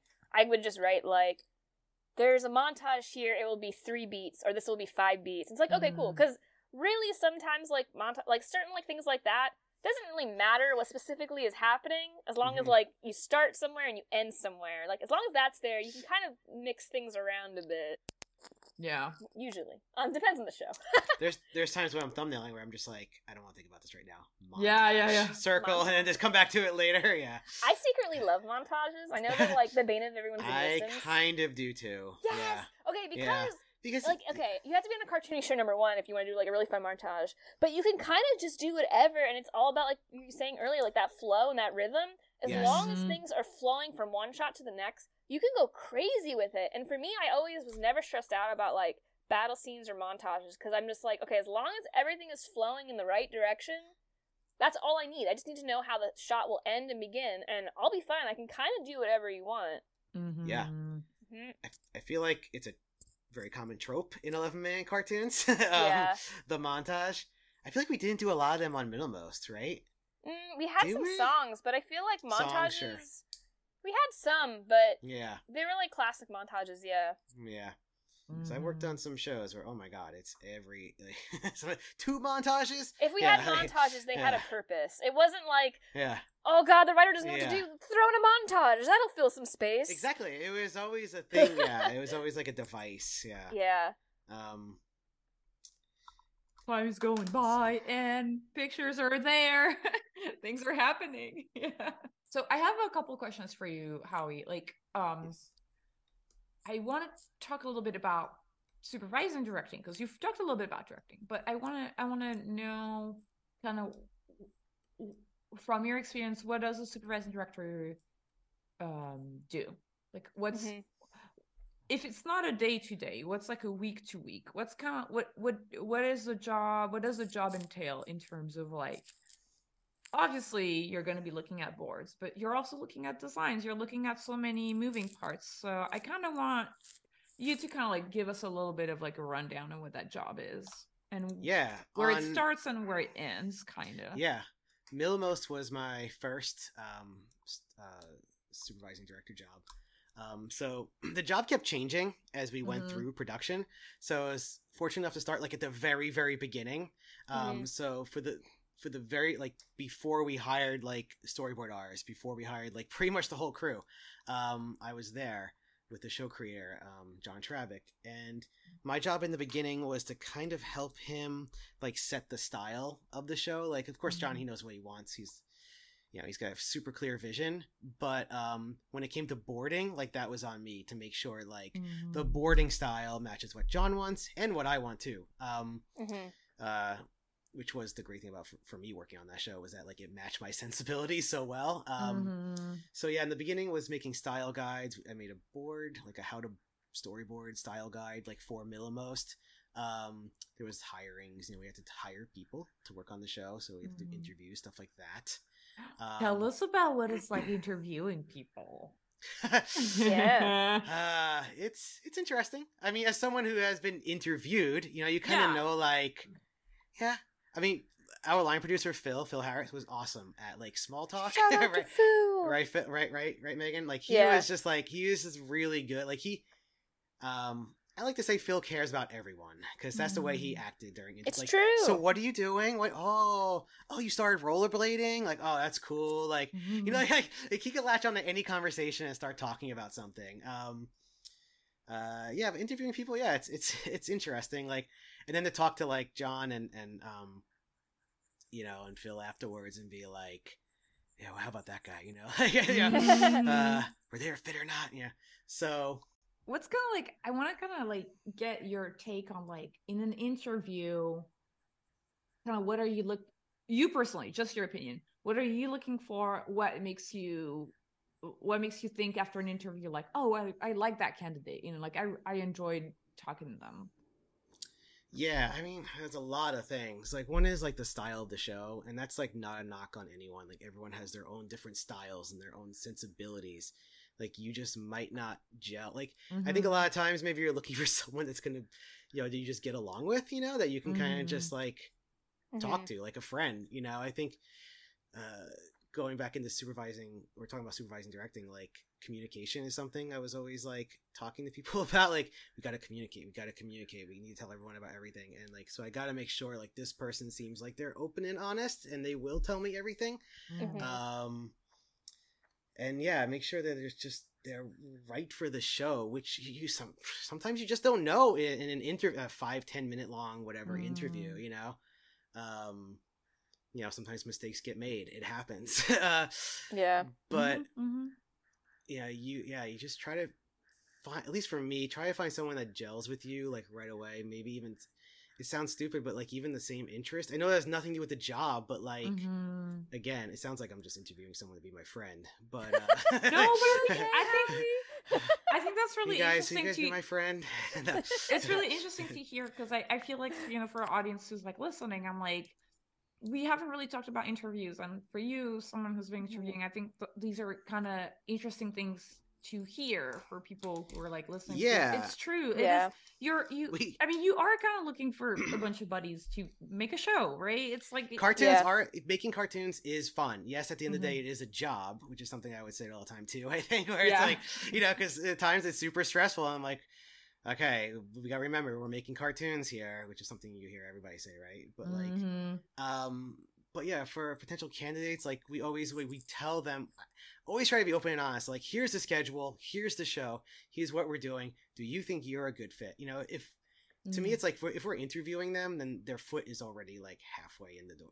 Like, like, there was something like their boards or their whatever, their samples, their Instagram, whatever, look cool enough that we'll want to interview them. So yeah, it really comes down to an interview is like more of, I think, an animation, like a personality thing. I remember like when I was interviewing everywhere, back in the day, it seemed like I already had the job. Maybe it's me just being super cocky. But like, it seemed like you would get the email or call, whatever, from the line producer, like, oh yeah, so the EP, the showrunners, they love your work, blah, blah, blah. Just come in for an interview. We just want to meet you. And I always felt like, all right, it seems like they already knew who I am. They saw my boards. They just want to make sure I'm a living human, breathing human being. You know what I mean? So you go in there and yeah, it is like a personality thing. And and on Millamost, we made sure that like we would tell the person the schedule, like, is this cool with you? Like we have 3 teams, we have 3 directors, blah, blah, blah. So, because a lot of times you find out people will be like, I never worked in on a show like that. And you're like, okay, can you work on a show like that? Or they might be like, well, I don't like that, that kind of format. It's true. Or whatever. Yeah, that pipeline. So they might have their own way of doing things, which is totally cool, whatever. So yeah, there's a lot of different things. And like I said, like interviewing, I think people, you try to get it all right. But really the truth is that like, it's kind of, it's like a relationship almost. It's like, it's very different when you get into it. You know what I mean? Like, yeah, the first couple dates are cool. And then when you start working with the person, it's like, oh, I didn't realize he did that. Oh, that's interesting. Yeah. So you try to find out as much information as you can. Yeah. Just be open and honest, which is something I always try to say to everybody on the crew. So yeah. Nice. No, I love that. No, thanks for like kind of spending some time to kind of talk about that. I think it's really interesting because it's something that we haven't really talked about on the podcast before. So yeah, and like I said, John and Phil were really good at interviewing. And Dave too, Dave Johnson, the other EP on Millamost. They're all much more, I don't know, articulate than I am. So they're very good at like the small talk and all that stuff. So they also had like, they knew exactly what they want, which really helps when your leadership knows exactly what you want. If we can talk about Millamost for a second, yes, that show. Shout out to Millamost. We all just stepped in it because like, John and Dave like totally knew what they wanted. I've worked on a lot of first season shows. I don't know why, but that's just for a while. That was just happening to me, and I can say it was not easy. There not only there are personality clashes and things like that. There's the executives. There's the studio all of a sudden not liking the show that they bought. Everyone changing gears on things, scripts being thrown out, episodes that were boarded being thrown out. It's super demotivating. There's infighting. Yeah, it's crazy what goes on a first season show. And as a board artist back then, I was just like, you're not really filled in on like things like that, so you're you just kind of see see like your job. Hey, what happened to so and so? Oh, they got fired. Oh, what? Your boss, your EP or whoever just got fired. Like that happened to me several times. Oh my several God. shows. I wasn't the one that got them fired, Megan. It wasn't me. But no, it's true. A lot of leadership sometimes just kind of expect you to read their minds, or they'll do this thing that I hate this as a critique, where it's like, I'll know it when I see it. That means nothing to me. I can't give you anything with that. Or, like, just make it funny. Because that's also, just make it so funny. subjective. Yeah. I don't know what the hell you want. Funny could mean something totally different to me. Yeah. And then we're just sitting there going around in circles when it's like, man, just tell me what you want. I'm totally okay with just being told. Nobody knows what they want, Megan. Yeah. It's Hollywood. Like, I know we work in animation, and it seems like it's not Hollywood but it is. Yeah. And the thing is, like, everybody has their own ideas of what the show should be. Including the show creator, who sometimes the execs don't want to listen to, the execs, they have their own agendas and everything. So yeah, it gets very, very tricky there in the beginning. But on Millamost, if that was happening, we were definitely shielded from it. Because the execs were always really cool from the beginning. I would say, I don't think any episodes got thrown out. Nope. Some would get like notes, but like that's expected, and we always found ways to make it work too. And that was the thing. The creators also, John, Dave, always knew like if there was like big notes, they were always like with us with it. They'll check in at meetings. They're like, oh, okay, this one had a lot of notes, so we'll come to like, you know, the first animatic meeting that we don't normally go to, just to like see like how it's going, or like just give us an update and we'll give you some feedback. It was never just like you were left off to figure out the mess. No, they always like gave us an incredible amount of freedom, and at the same time they were like, this is what the show is. And like you can't ask for anything else like on a first season show, because everybody's ready to go off in different directions, you know. Yep. And just to point out, this show was done entirely in the pandemic. None of us ever met each other. Yes. That sucked. Yeah. Fun story. I interviewed because I was working at DreamWorks Features at the time, and I got the call from John, because I worked on the Milmos pilot. Some backstory here. Wow. Wow. Worked on the Milmos pilot. Wow. And then the thing actually got greenlit. I was like, no way. And John asked me what, you know, come on in for an interview. And that was like the week before everything got shut down. So like, I went to Nickelodeon. Everyone's like, I think there's a pandemic going on. What's happening? Everyone's like high-fiving each other, hugging each other. Everything's fine. Everything's fine. Woohoo! Yeah, party. Yeah. And next week, shut it all down. And then I was still at DreamWorks. I think I got the job like the job on Milmos like a week later. So yeah, I think that was first week of lockdown. Maybe I got the job on Milmos, and then. Or maybe second week, whatever. I was definitely working at home, and then I'm like, I have to tell DreamWorks I'm quitting. I'm like, I don't know how to do this. Like, so I messaged the line. It seems silly like now, but at the time it was so like nobody knew what to do. You know? Yeah. It's like, am I gonna be home? Like maybe I could just wait a week, you know, and tell them, right, and just use the excuse of like, yeah, you know, lockdown, whatever. Because we all thought we'd be working back in the studio in like a week or two, right? Like, I remember that. Nobody knew anything. Don't take your stuff. It's fine. Yeah. Leave your plans to die. So I messaged my story, the head of the story department, whatever, and like got on a Zoom call with her and was like, I'm quitting. Like, I don't know. Sorry, it's like this. Surprise. Like I don't. Yeah, surprise. Yeah, and she was very cool about it. But yeah, we made the whole show during pandemic. Yeah, pat ourselves on the back. But to answer the rest of your question, V, because you asked me about what does a supervising director do. I don't want to get off track here too much. Yeah, so in the beginning, it was definitely like locking down the style for the board artists. John was taking care of like the designs and stuff with the art director. And that was kind of like his thing, and he left me like for this, you know, alone with the story department. So when board artists started coming on, you know, my role started changing, because then we were getting, you know, there was pitches happening, giving notes. I would say John and Dave, I left it to John and Dave to give notes. I've seen this before as a board artist, and just someone who's worked on a lot of shows where there's too many cooks in the kitchen, and I didn't want to be like another voice giving notes, and I didn't know John and Dave too well either. Like, this is the first time kind of, you know, working with them. Like I said, I was on the pilot, but I didn't really work with, you know, that was just a freelance thing. So yeah. I don't want to be like, hey, I got some notes. Okay, do this and that. You know, like just coming in too hot, and John and Dave, the EPs, are like, who is this guy? like who can you shut up? Yeah, because everyone has their place, you know. It's definitely their show, and like Megan and you were saying, like, they're so clear. Like, I didn't want to start giving notes, and they'd be like, no, don't do that, you know. So I was always pretty quiet during a pitch, and I would do this thing where I would do drawings during a pitch, pretty much, where I would just hold up Post-its. Remember, Megan? Yeah. I'd be like, draw this, draw this, draw this. You know, like, here's a gag. I would just give stupid gags. And let John and Dave do like the story stuff, you know. And then when animatics started getting built, then it was like full steam ahead. It was crazy. That's when the craziness began, because we had 3 directors that had 2 board artists each, and each team also had a revisionist, and they each also had an editor.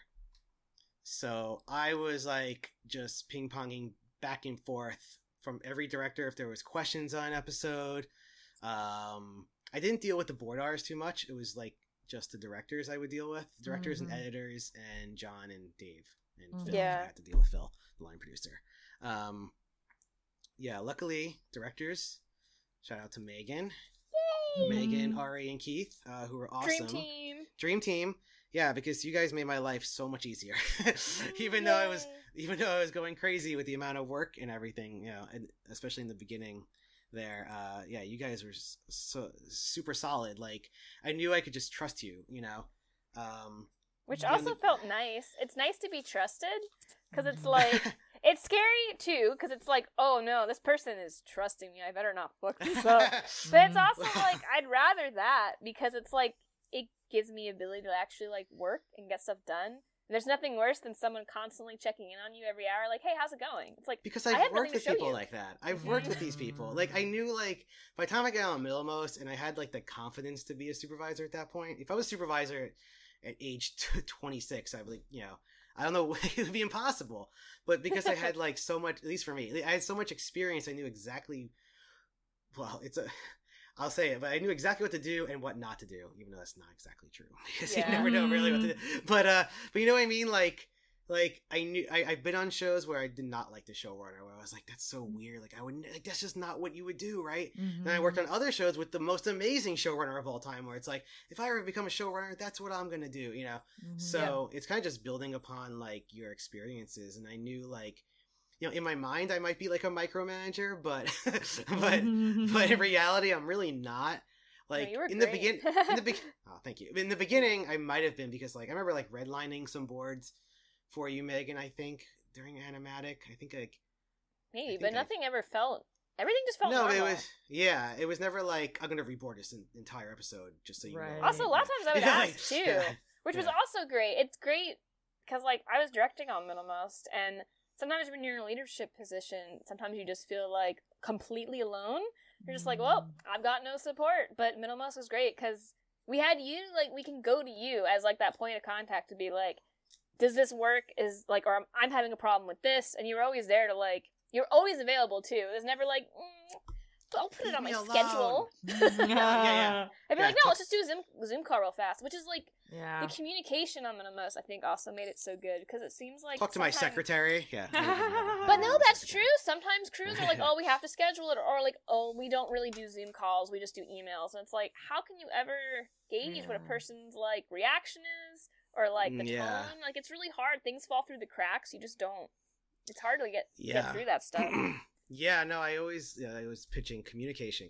Tell me if anything, like, if something comes up in your life, tell me. You don't have to get too personal, but you know what I mean. Like, if it's gonna affect the show, let me know, because I don't want to be blindsided by anything. The worst is like, all of a sudden it's like, hey, I'm going on vacation tomorrow. Bye. You know, it's like, wait, what? Like, people do that. People do that stuff. You know. Yeah. Or oh, my board artist won't finish this episode. And I don't know, I guess it's going to be late or something, you know, the day before the pitch. It's like, no, like, you have to tell me these things. So, like, yeah. And I think it's because people are afraid to, like, do that stuff. People are afraid to, like, talk about things because they're afraid they're going to be seen as, like, oh, I'm not doing my job, or, oh, I'm failing. But it's like, no, people want to know this stuff. Like, that is part of the job, too, is for things not always, they don't always go right. And it's good to be talking about that. Yes, and, you know, like any show, there were things on Middlemost, like fires that we had to put out, but we always like plan, like there was always more than enough time to plan it, you know. Like, okay, we can sit down, relax, think about it, you know, instead of being like, it's all on fire, you know, running around in circles. Like, it's crazy how many problems can be solved by just talking. Like, if a board artist went on vacation, we were like, oh, we'll have our floater Sarah come in and step in, and like the director would. It was always no big deal, where sometimes I've been on shows where it's like, you can't go on vacation. What are you talking about? It's like, what do you mean I can't go on vacation? It's like, well, nobody's, like, we don't know what to do. We don't know how to handle the situation. It's like, it's such bullshit, because everyone has drama in their life, whether you're, you know, I don't know, a revisionist, or if you're the EP on the show, whatever. Everyone has drama, and it's like, just be open and honest. Just tell me. It's almost like one part therapist, really. Like, it's true though. Like, tell me all your problems. Again, don't tell me too much. But if it's definitely work related and it's going to affect your job, definitely tell me. So yeah, Megan, you were always great about. All the directors were great about that. So I mean, that way we were able to really, if there was ever something coming up that was going to be a problem, we were able to get on top of it right away before it became a bigger problem and then screw up the whole production. You know.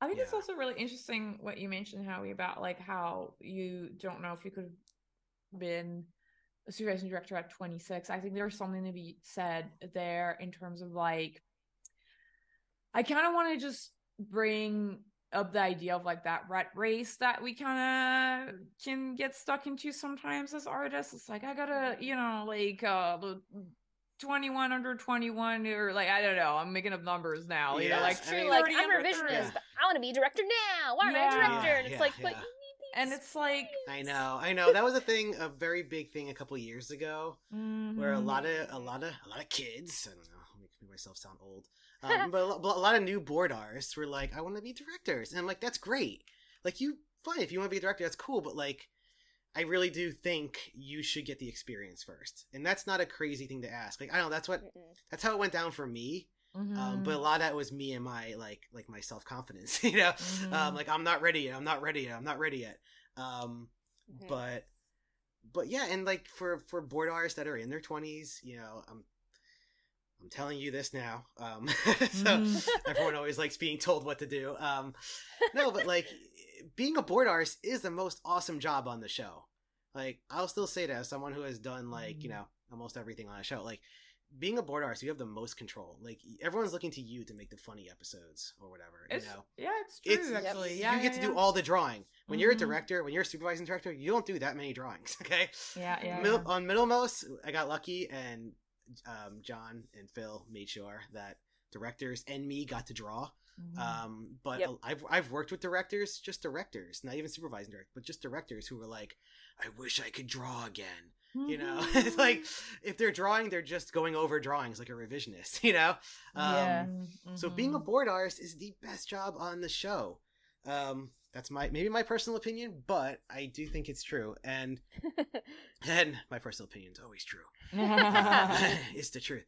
So it's like, just relax. Like, you will get there. Like, you will become a director. If you keep doing it and you get better and better, you board on a couple shows, a couple like different types of shows.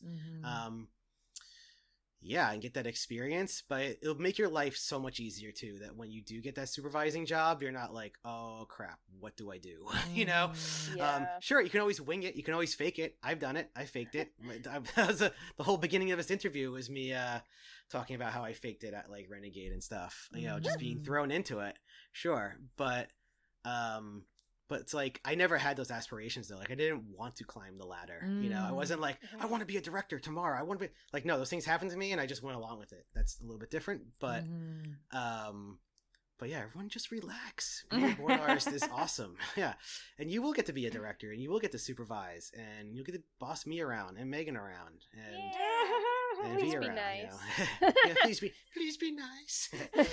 I know, right? That's so funny. That's like, I don't know. I like to kind of highlight that sometimes in interviews, because I feel like I myself kind of fell in that trap as a younger artist, where I'm like, I'm 21 and Rebecca Sugar got her show at 25. What am I doing if I don't have a show at 25? We've all been there. Right? So I think it's just kind of nice to be like, hey, like, is it okay for me to ask how old you were when you were supervising director? Yeah. I'm 40. How old am I? 44 now. So when did Millwall start? 3 years ago? So yeah, it was like 40, 41, 42. Let's say 41. I think it was like 41. Yeah, so 41. That's really, I don't know. I just kind of want to put it out there to be like, hey, that's like a more normal path in animation. That's a path that is what you can expect more. Like at 40 being like a surprising director, that makes more, that it's like more, you got that experience and stuff. You did your time. You got all like the different kind of shows, like what things work and don't work. And I feel like that's, I don't know, it's more valuable. Also, like, people are more willing to like hear you out and trust you because you've been through it all. That is a very, very, very good point. And that was something I always thought about. I'm glad you brought that up, because like, if I was a 26-year-old supervising director bossing around a 45-year-old person, and be like, this feels weird. And that has happened, actually. Like, it does happen. It is inevitable, but I think if you're a little bit older, you definitely get respected more. But yeah, all I gotta say is like you'll get there. Like you don't have to like fight. You know, look, definitely pitch. Try to get your own shows. Don't stop. You know, Right. Because you learn as you pitch, right? Yeah. Yeah. I don't mean like just accept your fate. You know. Yeah. Just be quiet. Be a board Stay artist. where No, you like are. do whatever you want to do. But I'm just saying, like, yeah, life will be a lot easier if you get the experience first and then kind of, you know, just chill out. Yeah, enjoy chill things out. and don't grind. Because no Being one a cares board about that artist is either. awesome. Like, Yeah. at the end of the day, people are just going to see the end result and they're not going to give crap if, like, you pulled an all-nighter for it or if you just worked your 8 hours. Or if you worked less because you know how to work efficiently. People just like, did you do the job? Then you did the job. Yeah. And then you can be happy. You can go home and have dinner on time. Yes. Like, those Play things video are more important. games. Yeah, you can play Pet Skyrim your like me cat. for 9 hours straight. Yes. No, but I just kind of wanted to put a pin in it just because it's like I know it's a very competitive industry. We all kind of feel, I don't know, there's a lot of people who feel like, wow, I'm not where I should be right now. And so I think it's nice to hear like, hey, like, you know, this is kind of what you can expect out of a career. But I mean, those thoughts are normal too. Like, you know, sure, sometimes I think like, man, I wish I, you know, had my own show. I wish I didn't do, yeah. It's easy to dwell in the past, and I find it doesn't do you any good at the end of the day. Nope. You know, because then you get depressed, and then you get disappointed in yourself, and you know. So I try not to, dwell in the past and just keep looking forward, and because you never know. Like tomorrow, you might get a call to be a supervising director, or you might get a call to, you know, the show you're on might call you into the office, into the line producer's office, and be like, hey, guess what? There's now a director's opening. Like you never know when things are going to happen either, and. Things just happen. Yeah. Especially things just when you happen. expect it. Seriously, yeah. So I wanted, you were talking about pitching shows. I wanted to ask you, have you pitched shows? Is this something that you think about, or yeah, I have in the past. I've obviously never sold anything. Otherwise I wouldn't be here right now. Whoa! My giant castle filled with money. Yeah, I pitch things. I haven't pitched things in a long time. Working on something right now with a friend of mine, which is cool. Because I have a little bit of downtime right now, which is nice. Well, nice, not nice. Because I still gotta pay them bills. But yeah, so like working on a project with my friend, which is cool. And yeah, I'm really bad with like focusing. Like I have like all these random ideas, and then I'm like, I'll be like for 2 days, I'll be like, this is awesome. This is the best idea ever. Oh my god, I can't believe I thought of this. Yeah, it's awesome. And then wake up the next morning, what am I doing? This doesn't make any sense. Or I spend too much time on it, where I just like, I don't know. It's almost like I bore myself with it or something, or I just work myself out of it. I turn myself off to it, where I'm like, I always forget like a pitch. And maybe I'm wrong here, but I really do think a pitch, and please people don't listen to me because I never sold anything, but like you shouldn't put too much information in the pitch. And my problem is that I want to put too much information. Like I'm trying to build the entire world, like to get every single character's motivation and personality like 100% correct, and I'm like, now I realize like I don't think you need to do any of that. like just make like a catchy, like a quirky idea, whatever. Be really good at selling it, or trying to sell it. And I don't know. I always put too much effort into it, and it takes me years to develop anything, and it's stupid. Don't be like me. So I was gonna ask you. That's an interesting question that we got in Instagram DMs. You can DM Creative Block, you listener. But we had someone ask us, how is it like pitching without rep? Do you have rep, Howie?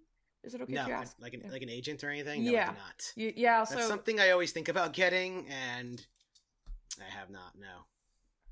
How did you get your opportunities pitching to kind of like answer that person? Yeah, so at the time I would do pitches. Like it's usually for the studio I was working at. Like when I was working at Disney, it's probably like 10, 12 years ago. They had like a shorts program going, so I was pitching to them all the time, and they actually did pick up some stuff. It always got killed at like the final boss or whatever.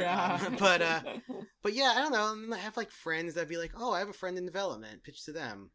So I feel like nowadays though, with like there being so many studios, like there's Netflix and Amazon and Apple, like all this, the streamers now. It's like I don't know a lot of people at those places. But back when it was just like Cartoon Network, Disney, Nickelodeon, and Warner's, really, So Yeah. it was a much simpler time. So like everyone, you kind of knew like an exec to like hit up and be like, hey, can I pitch to you, or who do I pitch to? Yeah. I think it is probably better to have rep, maybe, or an agent. I don't know what your opinion is, Megan and V, because I don't know, it feels like you'll get your foot into more doors. So I do think it's important for certain studios because there's the whole like no unsolicited ideas, which is true because it's like you have to kind of like, it's like all that legal crap. People have been protecting themselves, but it's also like the kind of thing where like if you're at a studio already, it's a lot easier to pitch to that studio once you're there. Yeah, because then you can just like walk over. Yeah, like DreamWorks was the last place I pitched to. DreamWorks TV, and that was, I don't know, 4 or 5 years ago maybe. And yeah, I just knew the execs from working there. And here's what I always get when I pitch something. they go, and trust me, this is not me patting myself on the back thinking I'm cool or whatever. But they always go like, this is a great idea, and we don't know who it's for.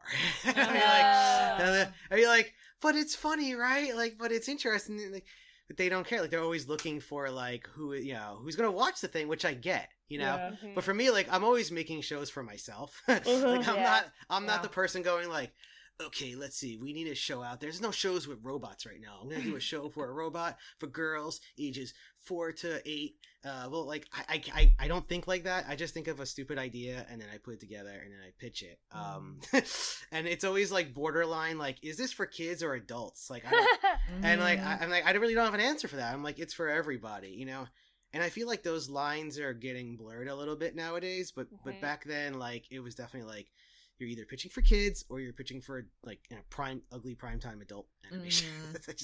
I just called all primetime animation ugly. Damn. Don't cut how that. you go down. Don't cut that. Yeah. Don't cut Don't that. cut that. Don't cut that. Don't cut You that. heard it first on Don't cut Creative that. Block, everyone. Don't cut that. I take it back. Okay, I take it back. It's all beautiful. It's all beautiful. That's so funny. No, it's great. It's great to hear. I think it's just like it's. I do think like the takeaway is like you kind of do have to work in the industry for a little bit. Like if you want to pitch without rep, you out there, you have to work in the industry for a little bit so you can meet the people. And if you work in a studio, if you don't end up meeting the development people there, you can probably get in touch with like artist management or like find some people that you can ask. But definitely I feel like it's kind of hard to pitch without rep, without working in the industry. Oh yeah. I mean, if you're not in the industry at all, then I have no idea how you would. Yeah, you'd have to have an agent. Yeah. To pitch. Have you ever thought about? I'll ask you guys questions. Have you ever thought about pitching a live action or anything? Because that's something I always thought about too, and that I think you need an agent for. Oh, like, 100%, yeah. They won't even they won't even look at you. Yeah. Our lowly animation. You draw with your hands. I feel like live action. I don't know. I feel like you kind of need to be a writer for live action. Yeah. To be like, I typed this whole thing. Look. There's all these words and either that or you need to like make your own like live action short or something. Maybe, I don't know, like win some awards at a festival and win awards. Sounds like a lot of work. Which is crazy because it is funny how like the reverse, there isn't that problem where people like, we got a live action, like we got a comedy writer that has this special and now they're making an animated show and it's like, you have no experience in animation, but okay, it's weird how you can like, jump from that side, but us going over there is like 10 times I think it's harder. Absolutely not. Yeah, you'll never. And the thing is, it's the opposite. Like we would totally get it. And there's been so many successful live action directors that either they have worked in animation or they have like an animation like sensibility.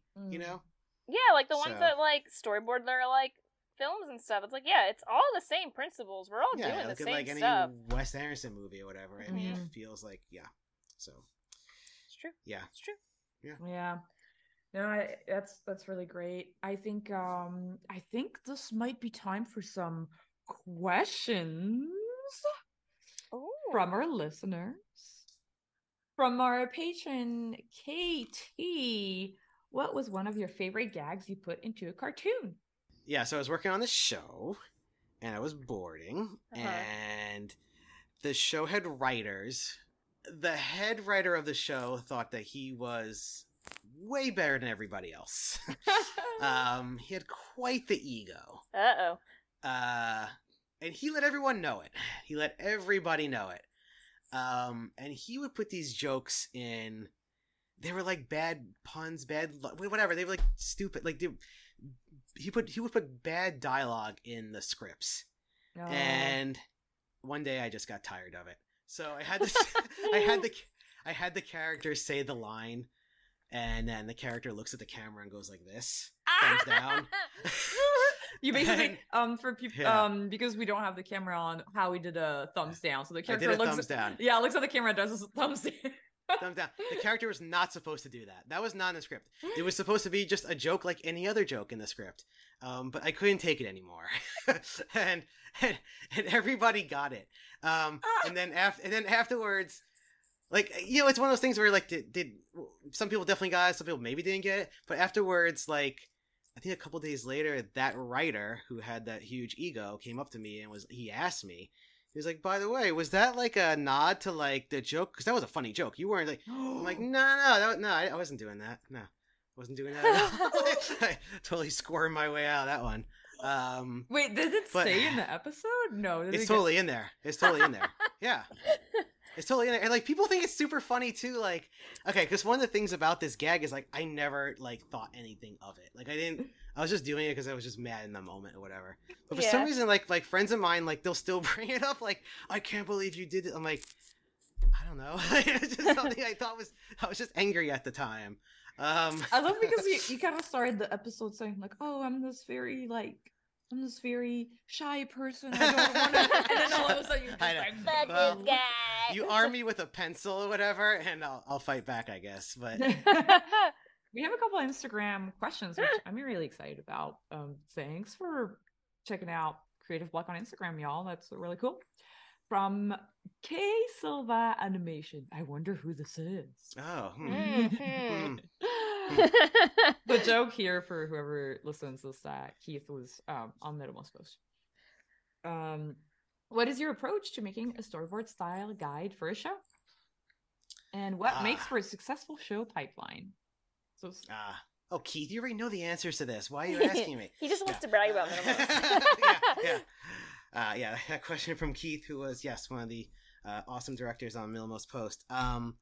Storyboard style guide. So, for me, it's like the first storyboard style guide I saw, I think it was like how to storyboard The Simpsons way. Which That's I think, the classic one. Yeah, which I think Brad Bird did. Yep. Mm-hmm. And at the time it was like, what? Like I had no idea, like there were so many concepts in there. I had no idea. Like it's almost like the way I learned how to, like, I don't know, like read a movie or whatever, you know? Mm-hmm.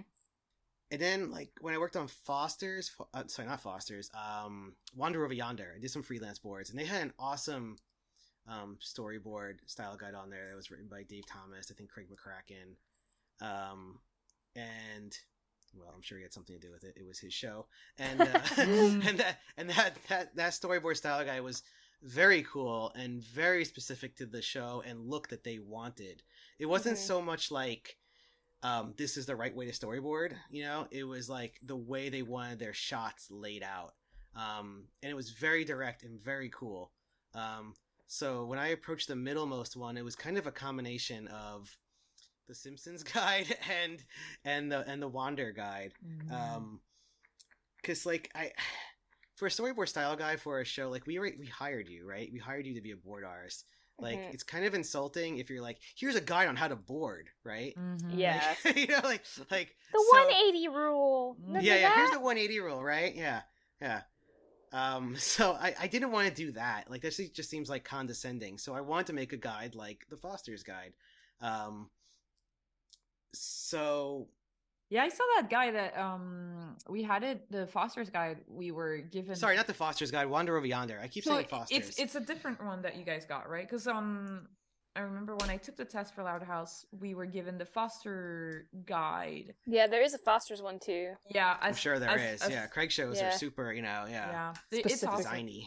Yeah. We can we'll probably put in the description of this video if you guys are like listening, and definitely listeners, look up the Brad Bird storyboard The Simpsons Way. It's really easy to find. It's a really good guide also. It's for another type of style of show, but it's totally also... I was gonna say that. The Simpsons Guide is I think, and I don't know, like I obviously didn't work at The Simpsons at the time, but like I think like Brad Bird came in and was like, I need to I need to show these people what to do, and so the board Simpsons guide, the Simpsons board guide is like very dynamic. Like it's how to make shots very dynamic, which isn't really what we do in cheap TV comedies. In animation, but still, like it taught me like how to like, oh, that's what a shot could, you know what I mean, like an upshot, a downshot, what is that, like why do you do that, how the camera tells the story, things like that, how to combine shots. I still remember, right. And then the Wander guide, like it had like the whole guide of like the visual guide of the show, and then like references, pulling it in from like the things that Craig wanted to reference from old comics or whatever, or what was the other, I'm forgetting the other references he had in there, but it was all super clear. So when I hit the Middlemost one, I didn't want to be condescending. I didn't want to be like, this is how you storyboard. I wanted to kind of have like a visual language for the show. And again, it's like the things we were talking about before, where it's like clarity, how to board for, boarding for comedy, like keeping it simple, cutting out the shoe leather,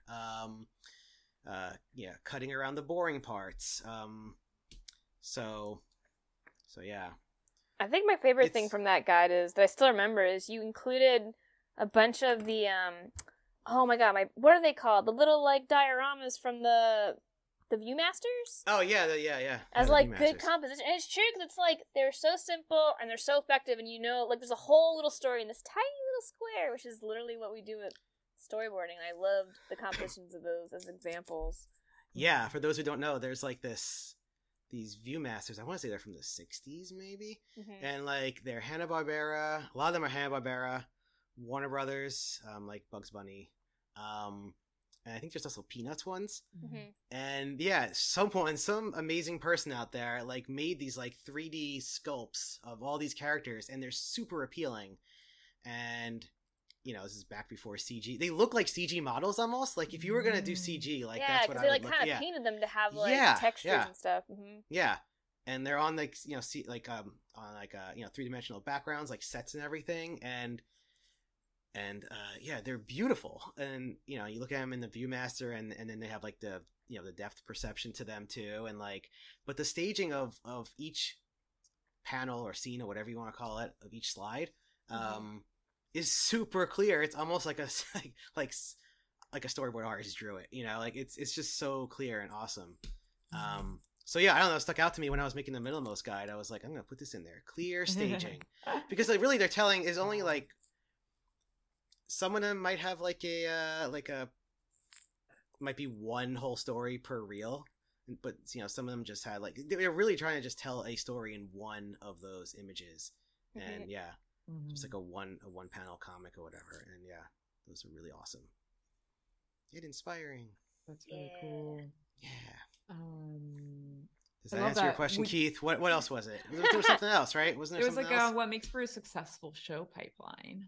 A show pipeline. Oh, now we're getting into the real entertaining, awesome, hilarious stuff. I like to again pat myself on the back because I think the pipeline at Middlemost. Like, when you become like, when you finally like become in charge of something, you're like, okay, now it's my chance. I'm gonna make the pipeline that I always wanted to make. And like I said before, like I've been on shows that like had like totally whacked pipelines and totally good pipelines. So I just took again from experience what I knew worked. I knew board artists, they like 5 to 6 weeks to do a board. If it's an outline show, the more time the better. Just because you have to write and do all this extra work.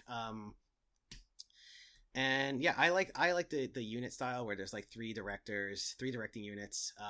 In Milmos there was three directors. They each had two board artists, and each had a revisionist, and each had an editor. And I like that pipeline. And yeah, I'm not sure if there's any other. No, that's really cool. It's really cool to see how you thought of making up the teams, and that's how you envision the pipelines. Is kind of like, this is the team setup. And it sounds like because you come from boards, you have a little bit more of like a board. Yes. Yes. Like I was like I said before, I was in the trenches for years. So I knew, and I don't take credit for everything. Like, Phil, coming from SpongeBob, like he had his own kind of pipeline, and Phil, and Lauren Gauthier, who was the production manager, like they were very receptive to everything I had to say. And I would say it was very hands-on in the beginning too, like to the point where I was like, I think I need to step away because it's just too much. Like, Megan, you remember I was like, here's how you have to like label your board, like the colors and the I still have that bookmark the panels too. The Howie storyboard guide. Yeah, it was something I learned from the Trolls TV show. They used to color code their panels, and at first I thought it was kind of insane, but on Bullwinkle, like, so I went from Trolls to Bullwinkle, and then Bullwinkle we had no system whatsoever, and it made me crazy. And then I was like, okay, on Milmos, let me use the system from Trolls, and they color code everything from like to what's a revision, what was some of the other ones, Megan, to like what was so it was blue when the revisionist, well, it was red when we had a revision, then we sent it to the revisionist, and they turned it blue when they gave it back to us, so then we knew what was being touched. I think green was like good, like don't touch it, fine. Orange was like, which we ended up not really using orange towards the end, but orange used to be like, scratch, but then the pipeline didn't really need that aspect. Purple was cut, which we also would leave everything liked. in the board, because we left it in there for a while, which was good because sometimes you go back and you're like, oh, actually, let's put that back in. It's like, oh, it's right there. We don't have to go, okay, hold on, I have to close out and find a new version, or like, oh crap, I like saved over that version, we lost all that old stuff.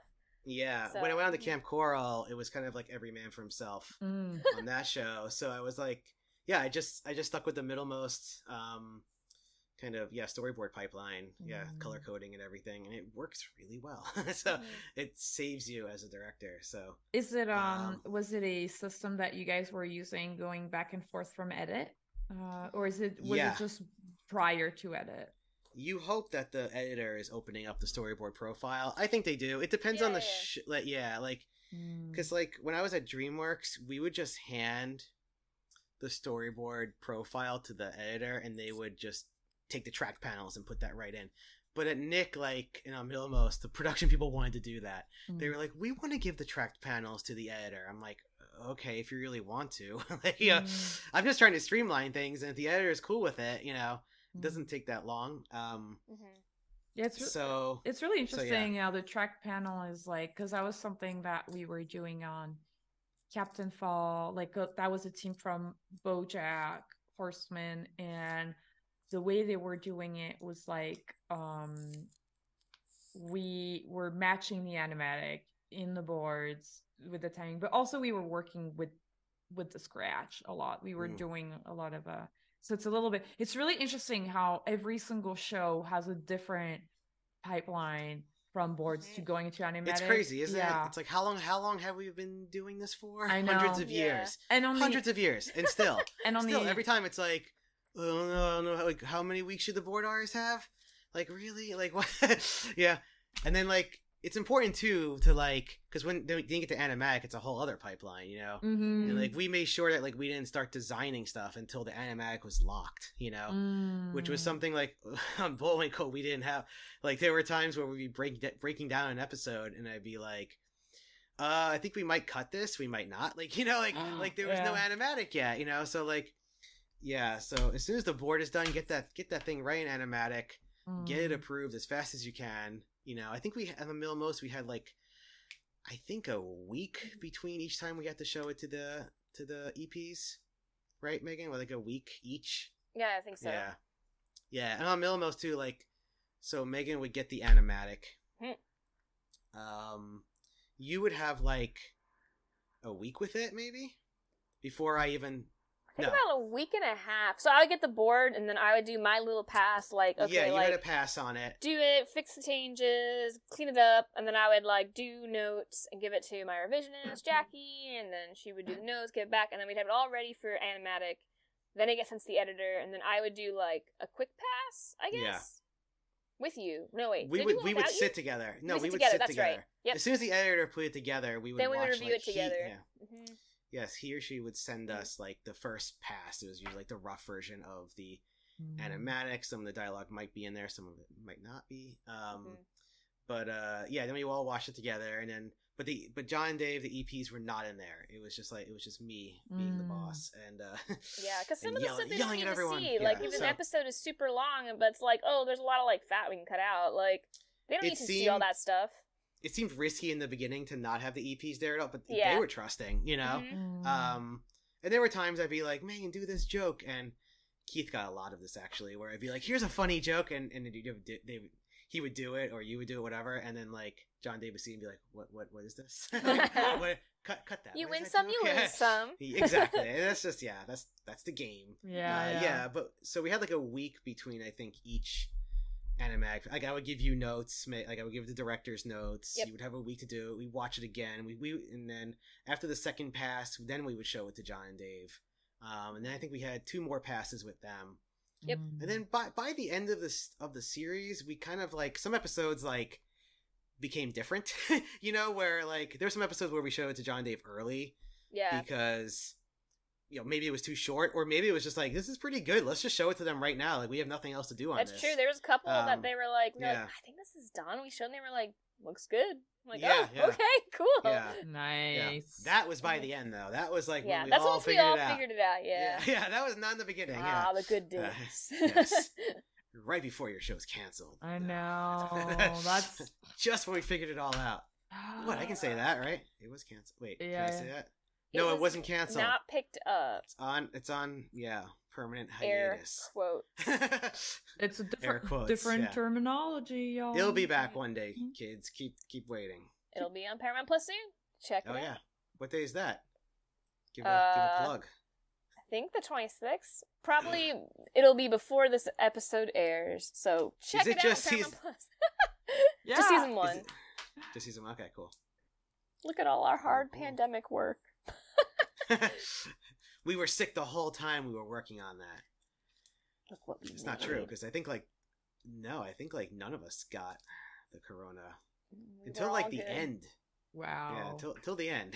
It's because like Phil and like our team kept us all well fed, well supplied. We got so many like, here's a cheese box. It's like, hope you're doing okay. I'm like, ooh, cheese, you say? Yeah.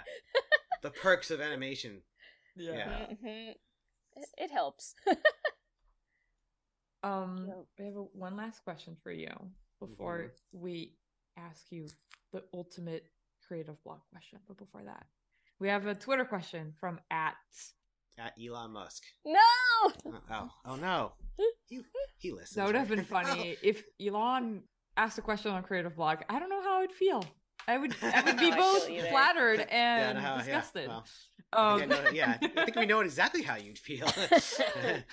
I mean, anyway. Yeah. You rock, Howie. Question: where do you turn for inspiration?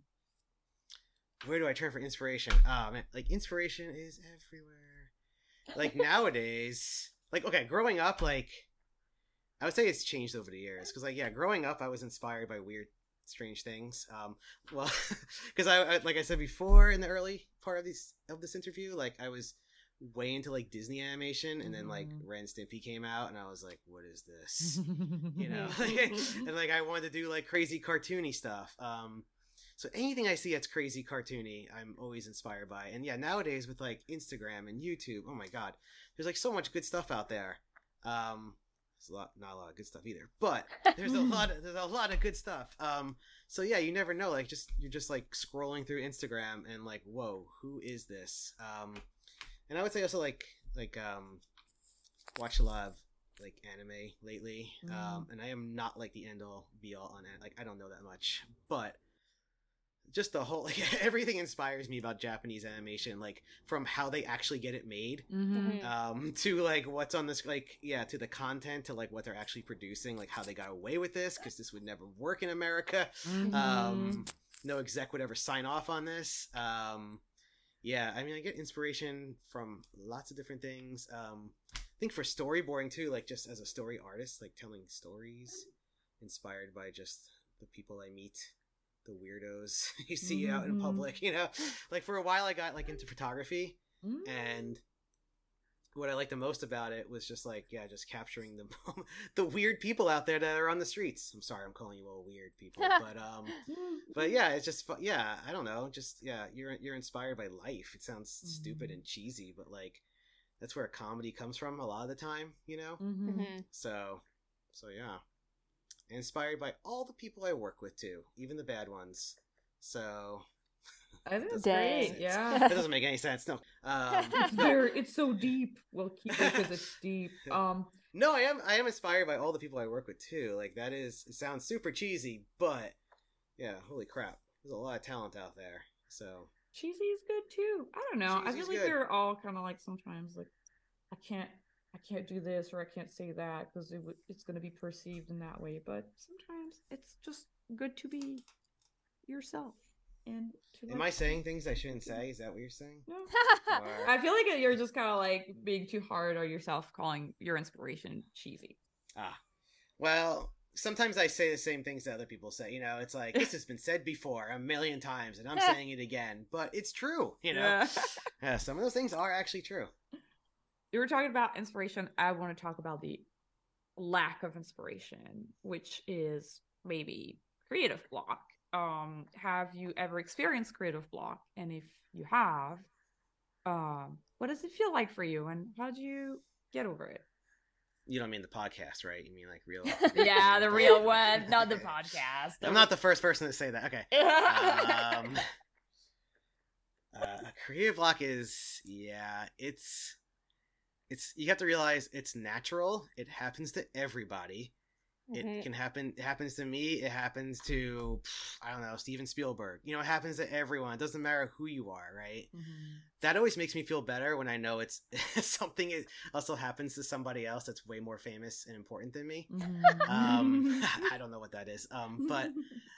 But you just have to be patient. Like that's the only thing I do is it's kind of, in a way, it's good because maybe I'm working too hard. Maybe I need to take my eyes off this. Maybe I need to go outside, walk around the neighborhood or something. The way to deal with it's different for everybody. But for me, it's like I just gotta let time pass and just be patient. I think I was saying this before, where it's time, especially when I'm doing like an outline show or a board-driven show, where I'm just like, I need a joke, and I can't force it out of myself. I can't. Sometimes it's like.